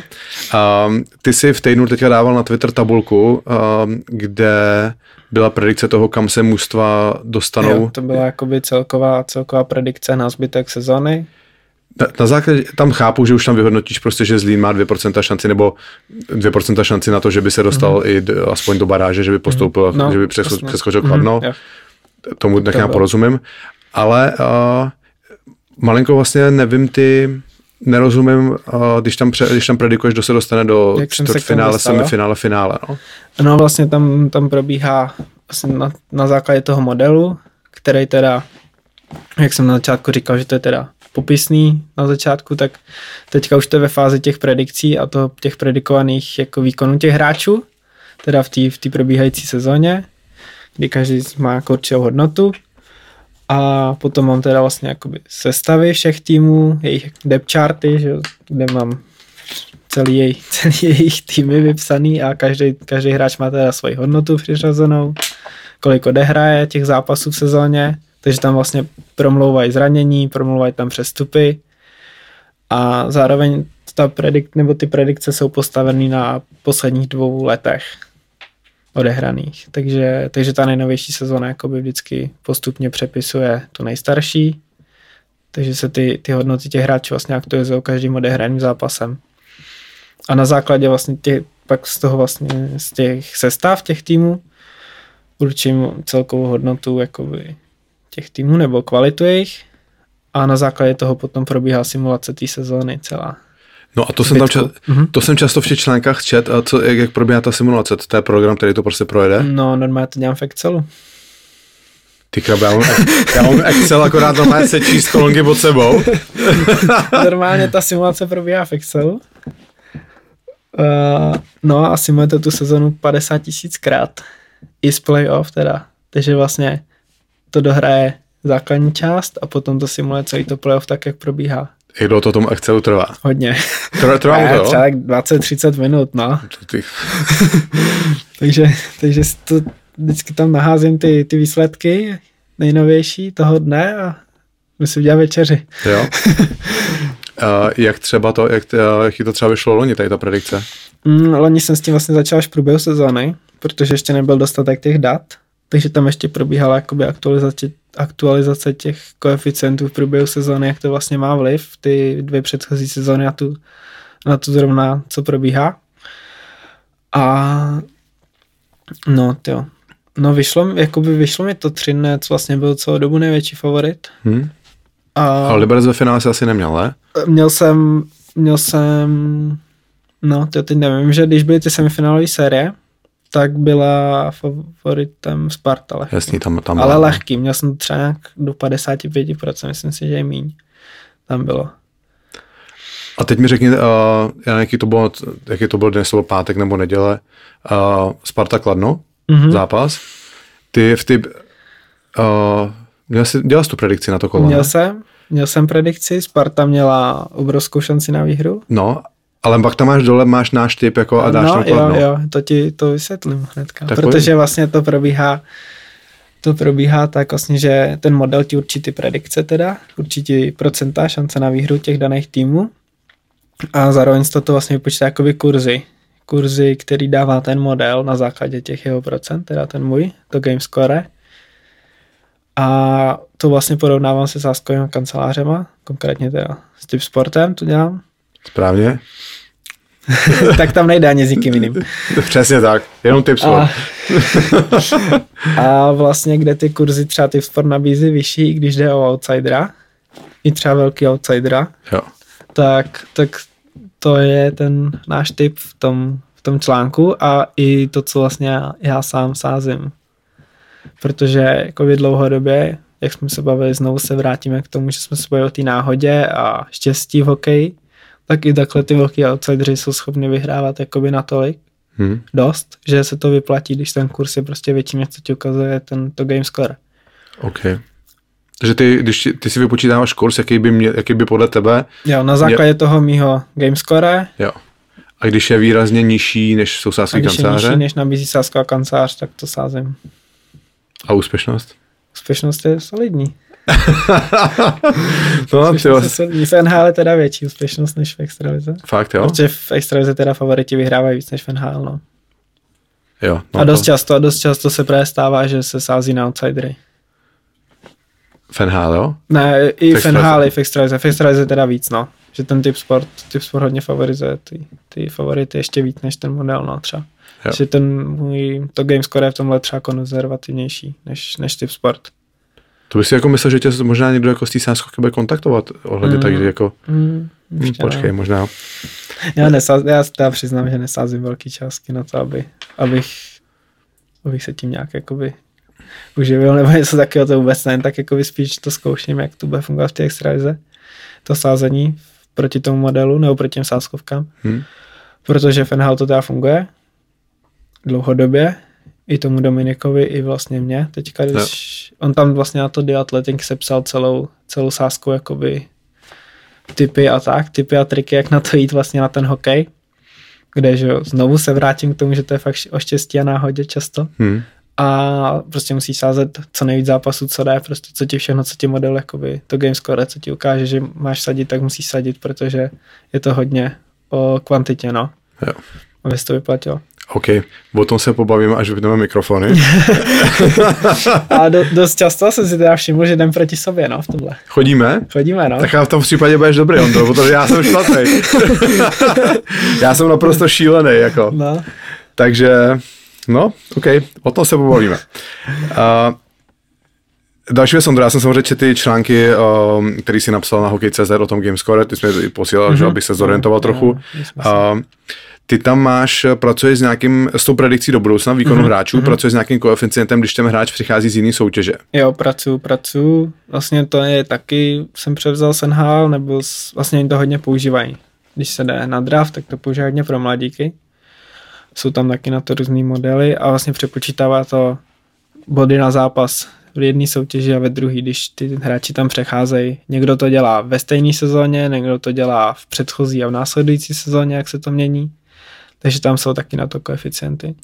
Takže tím pádem ten koeficient asi určuje, jaká liga je silnější, je slabší. Ale taky záleží podle mě, jak se ta soutěž hraje. Že třeba to ukazuje, že Švýcarsko je třeba slabší, ale spíš tam ty lidi bodujou míň než, nebo celkově tam třeba může padat míň gólů než v extralize. Slabší, jakoby, že ta liga nemá. Třeba to Real, když přicházel do Sparty, ano. Tak mě to před sezónou ukazovalo, že on nazbíral v minulých 2 letech ekvivalent 25 bodů v extralize, v 52 zápasech, teda když to přepočteme jako na celou extraligovou základní část. A teď už mám přes 30, no. Okay, takže to podle mě hodně taky tam vlastně to neukazuje vůbec třeba roli. To hráče to takový hodně obecný, ale abych měl nějakou představu, no, když ten hráč přijde ze zahraničí. No a tady tu koeficienty teda nějakým způsobem řadí kvalitu těch evropských soutěží, ne? Dá se tak říct. A jak to tam je seřazen teda? Když třeba přichází hráč do Ameriky, do NHL? Tak je tam je určitě KHL, potom myslím, že tam je AHL potom. Že řadí víš AHL než evropský soutěže, ty hráči, co jdou z AHL, a to může být daný i tím, že tam jich chodí hodně a jsou prostě vychovávaný tím týmem, že? A jdou z farmy jakoby do prvního týmu, takže si myslím, že ta AHL je taky hodně vysoko, tuším, že tam mám, že to ukazuje, a potom je teda švédská, finská, i ta extraliga je tam takhle nějak jakoby v té skupině. Jo. No a třeba jaký máš koeficient pro AHL hráče, který jdou do Evropy, do Čech? Když jdou do Čech, tak myslím si, že to je přes bod, no, že to je třeba 1,1 bodu. Že by dělá víc bodů tady, než dělají v AHL, jo? A ono to je často takovýho jako houp nebo trop, je to, jako říkám, neukazuje to vůbec třeba roli, nebere to v potaz ice time, že jo, takže je to takový hodně, ale ukazuje, alespoň ti to dá nějakou jakoby představu třeba, co ten hráč může dokázat. Jasný. Ale ono je jako hodně takových jako, samozřejmě teď nemám jako ty jména, ani ty data tady jako v hlavě, ani před sebou, ale že mně přijde, že často, že bylo taky dost Kanaděnů, co přišli, kteří měli zkušenosti NHL a po 10 zápasech, kdy mají 2 nahrávky, tak se poruší pryč. Třeba Lata, že? Teď naposled. Jo, no, jasně. A tam to třeba asi to nečekal, ne? Ne, on ukazoval mu to jako, ta jeho hodnota od toho gamescore byla hodně malá, no, když jsem to pak to. Takže, ale jako je to tak, no, že ty Kanaděni se tady třeba tolik nechytnou. A pak máš řadu těch Kanaděnů, kteří jdou jako z East Coast, jo, což je 3. nejvyšší soutěž a začínají se prokousávat třeba, já nevím, jako Norskem, jdou přes Ebelku a pak se dostanou třeba sem a že teď ty docela fungují ty v Hradci, že jo, ten McCormack obránce. McCormack je vynikající, ten je, myslím, mám ho teďka v top 5 jakoby zatím podle dosavadních výkonů, obránců teda jako, že patří mezi top 5, no, podle toho modelu Gamescore. No a ten útočník, ten Lalance, co taky nevím, ten taky nevypadá úplně špatně, no, ne? Tak ten je, myslím, tak to mám v top 3 teďka mezi útočníkama teda. Jako extraligy? Extraligy. Je 3. nejlepší útočník podle toho mýho modelu. Fakt? A on není tak produktivní, ne? Ale Hradec s ním má zároveň jakoby převahu střeleckou i gólovou teda při té hře 5-5 a plus zároveň má hodně gólů docela, 17, má 18. A takže je vysoko, no, i v tom hodnocení jako i toho modelu. No a třeba jaký je koeficient, když jdou ty hráči ze Slovenska do extraligy? Tak tuším žádná C6 bodů, tam to jeden bod slovenské, teda žádná C6 bodů v extralize, no. Jasný. Ondro, brankáři mě zajímá. Brankáři, no. Tam to je velká sranda s golmanama, jo? Protože jako jejich výkony, to je jak na houpačce, jako i v NHL, i tady, i člověk jakoby neví, co od nich čekat, no. Já jsem narazil na statistiku, mám tak volně napsaný, kolik chytí gólů proti ostatním brankařům. Navíc. No, to je jakoby v porovnání s průměrem extraligy. OK, a ten průměr extraligy je co? Přesně. No, porovnává se jakoby jeho úspěšnost zákroku s průměrnou úspěšností zákroku extraligy. A potom se to přepočítáte na góly. Podle těch střel, kolik proti němu šlo, tak kolik bys tou průměrnou inkasoval. Jo, tak to je trochu méně sofistikovanější, než jsem... Je, tady to je hodně méně, takový jako docela málo sofistikovaný, jenom prostě odečteš ty průměry. A nezohledňuje to kvalitu střel? Ne, tohle moc ne. Jenom jako i počet a tu úspěšnost, no. A potom tam jsou že jo, potom to porovnáváš s očekávanýma gólama, ještě druhá statistika. Takže v podstatě to, kolik chytí gólů oproti ostatním brankářům, je jenom úspěšnost zákroku přepočítaná na střely v podstatě. Jo, v podstatě no. Jo. A porovnáš to teda s tím průměrem extraligovým. A je teda těžký jako vyhodnocovat ty brankáře, jo? Je to těžký, je to prostě jako hodně z nich má výbornou sezónu a potom i ve stejným třeba týmu má úplně šílenou druhý rok. Třeba teď máte, Matt Murray má naprosto šílenou v té Otavě teďka, ne? On už měli loni takovou, on ani v tom Pittsburghu neměl moc dobrý roky. Nebo vychytal ten Stanley Cup, že jeden? Nebo dva? Jeden? Já nevím, kde roky tam má. A tam jako měl to playoff, měl dobrý, ale celkově ta jeho kariéra není jakoby tak extra, třeba jak se o něm mluvilo, no, potom co předvedl v tom Stanley Cupu.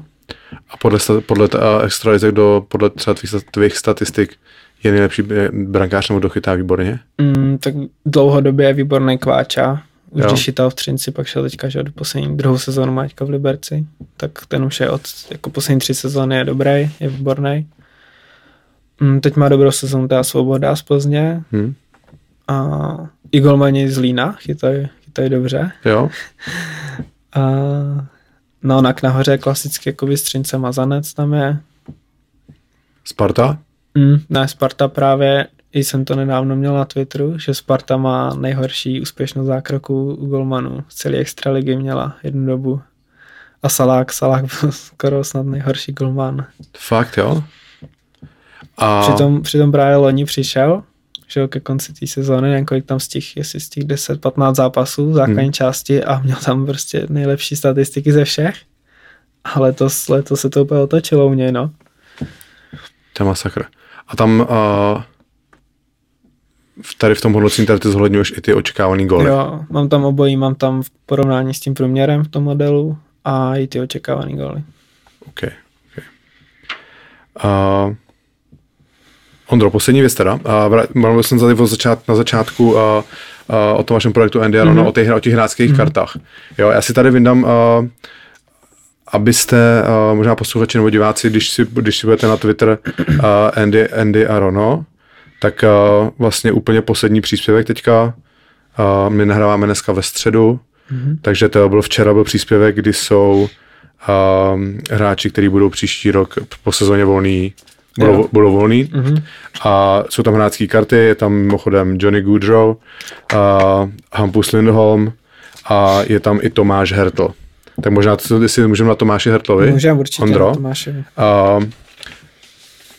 Je tam teda několik samozřejmě jakoby těch okýnek. Jsou v angličtině ještě navíc? Jsou v angličtině, ok. Takže když prostě tady Tomáš Hertl má offense, což je jako útok a má tam 86 hodnotu. Tak to ty hodnoty těch okýnek, to jsou vlastně percentily. O kolik je lepší než, nebo je lepší než tolik procent těch hráčů vlastně v té lize. O kolik, nebo jeho výkony jsou prostě lepší než u 86% útočníků NHL. OK. Takže prostě, když tady má už shooting 96%, tak střílí, 96? Tak střílí líp než, tak za jeho zakončení, to teda zrovna ten shooting, to ukazuje, porovnává střelený a očekávaný góly, teda kolik jich střelil na očekávání, jo. tak v tom je lepší než 96% útočníků NHL. Co znamená shot contribution? Tak to jsou střely plus přihrávky na střely. Ty přihrávky na střely teda máme od Coryho Snydera, který to sbírá sám. Cory Schneider brankář? Ne. To je jiný. To se šárkuje to. Ale podle mě jako lidi co se zabývají těma datama a analytici ho hodně znají, ho hodně známe i na tom Twitteru. A on to dělá sám, úplně v jednom člověku, sleduje zápasy NHL, každýho týmu, celou tu sezónu a sám to prostě sbírá takovéhle věci, jako jsou vstupy do pásma, výstupy a ty přihrávky na střely. A celkově třeba přihrávkový sekvence, on nezbírá jen ty poslední a má tam poslední 3 přihrávky třeba, co se všechno děje. A dělá to v jednom člověku. Je to jako neskutečný, co on dělá. On furt sedí u hokeje jenom celou sezónu. To časově nemůže vyjít, ne? Když máš 10 zápasů. On nezbírá každýho teda, jo. Všechny zápasy, takhle třeba u každého týmu dokáže nazbírat 20 a víc zápasů. No.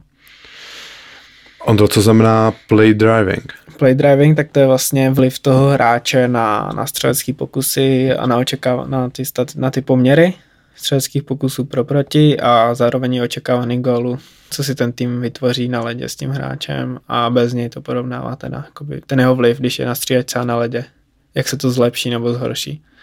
Takže když Hertles kročí na led, tak prostě San Jose jde do útoku. Chances, to jsou teda šance, předpokládám? Jo, to jsou vytvořené šance tím hráčem, takže buď se dostane on ke střele, a nebo přihraje a to dá z prostoru toho známýho už teďka snad slotu. Mezi kruhama vlastně.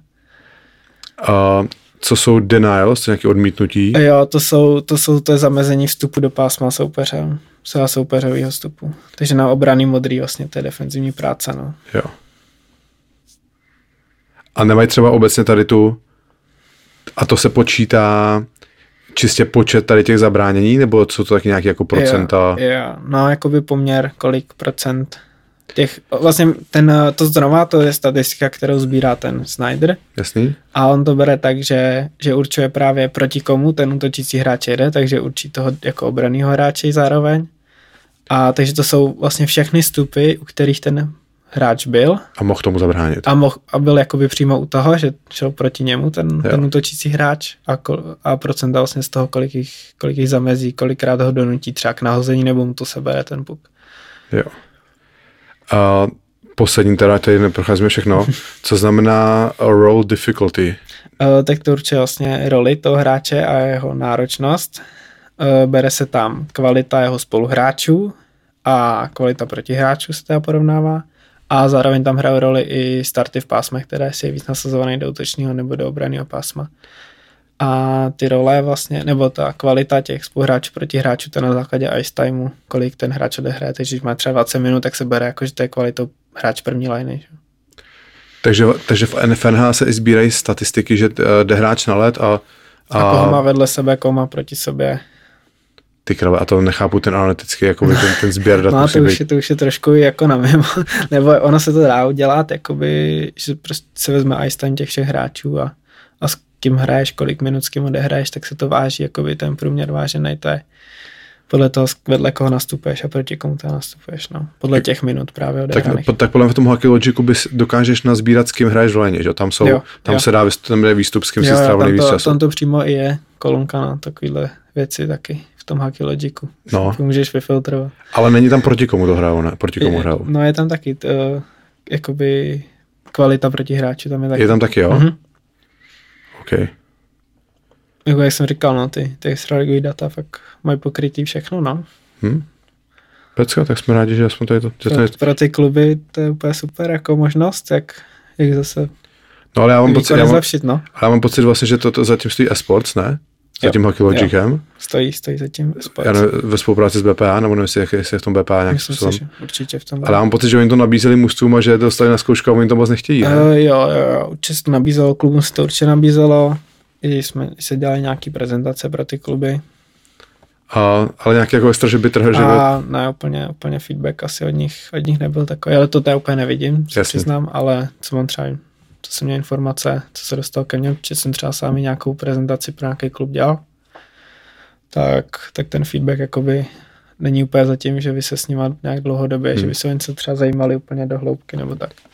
Chtěl by si třeba dělat pro nějaký mužstvo? Zajímalo by tě to? Jako určitě mě to zajímalo a věřím, že bych jako měli třeba co k tomu říct v tomhle směru, jak kloubit ty data s tím videem i třeba výkonama, že? Do budoucna toho klubu, nebo jak to prostě posunout někam. A kolik třeba lidí jakoby se tomu věnuje tady v hokejové analytice tady v republice? Hokejové analytice v republice? Vlastně světovou desítky malý. Nější desítky, jo? Hodně malý. Třeba tak my jsme měli už třeba. Do 20, jo? Tak myslím, že je Honza Morquez, že jo? Je? Má bráchu ještě, že jo? Brácho, no, to dělají v Liberci. Dělají to spolu, jo? To dělají. Já v Liberci, co vím, tak. No a pak my jsme měli několikrát tady Petra Malinu. Petr, no, se tomu taky věnuje. To je taková tvář, že tomu taky na Twitteru. Jo, on si to vlastně sám si to sbíral loni, tam měl nějaký výstupy. Jo, on myslím dělal 10 zápasů každý mužstvo. Jo, to měl nějakou tu X Extraliga, nebo jo, něco tak, jo. Extraliga se to jmenovalo, takže určitě bych jako doporučil se lidem na to kouknout, že z toho měli výborný výstupy v článkách nějakých svých, takže se určitě lidi najdou, že Petr je super. Jasný. Tomhle, no potom vlastně jsme se bavili o tom Tomášovi, Rábelovi. No. Já s Adamem. No hele, jenom dobře, lidí není, no. Jenom dobře pro tebe a pro vás, protože si myslím, že otázka času, kdy po téhle profesi bude velká poptávka. Ondro, děkuji ti moc ještě jednou, díky moc, že jsi dorazil teda až z Ostravy. No, děkuji za pozvání, že jsem se tady mohl ukázat. Hele, naše potěšení, fakt to bylo moc zajímavé povídání a myslím si, že tady nejsi naposled a určitě se budeme mít i v budoucnu o čem bavit. Jo, to doufám, že jo, že ještě k tomu budu mít co říct. Ondro, díky moc. Taky děkuji. Super rozhovor, kluci, byli jste perfektní oba dva. Hlavně, Richarde, musíme poděkovat Ondrovi. Ondra za náma dojel až z Ostravy. Ty krás. To je masakr, to je odhodlání. A napsal jsem mu, jestli by neměl zájem o rozhovor do Bomb, okamžitě řekl, jo, kdy udělám si čas, přijedu. Fakt, děkujeme Ondrovi. Často tady děkujeme klukům třeba, že dorazili do studia, že přijeli z Kladna, tak samozřejmě tady to poděkování Ondrovi má o hodně větší váhu. Ondro, děkujeme. Nebo z Vinohrad, že dorazili, nebo jenom z procházky. Asi z Vinohrad sešli z kopce. No tak jo, dnešní díl končí, zase jsme přesáhli v našem předjezdu hodinu, takže to jsme zase byli výživní, Jakube, tak teď konci můžeme dát na týden pauzu. Na týden pauzu a samozřejmě za týden se budeme s váma zase těšit. Na viděnou. Díky za pozornost a mějte se. Čau.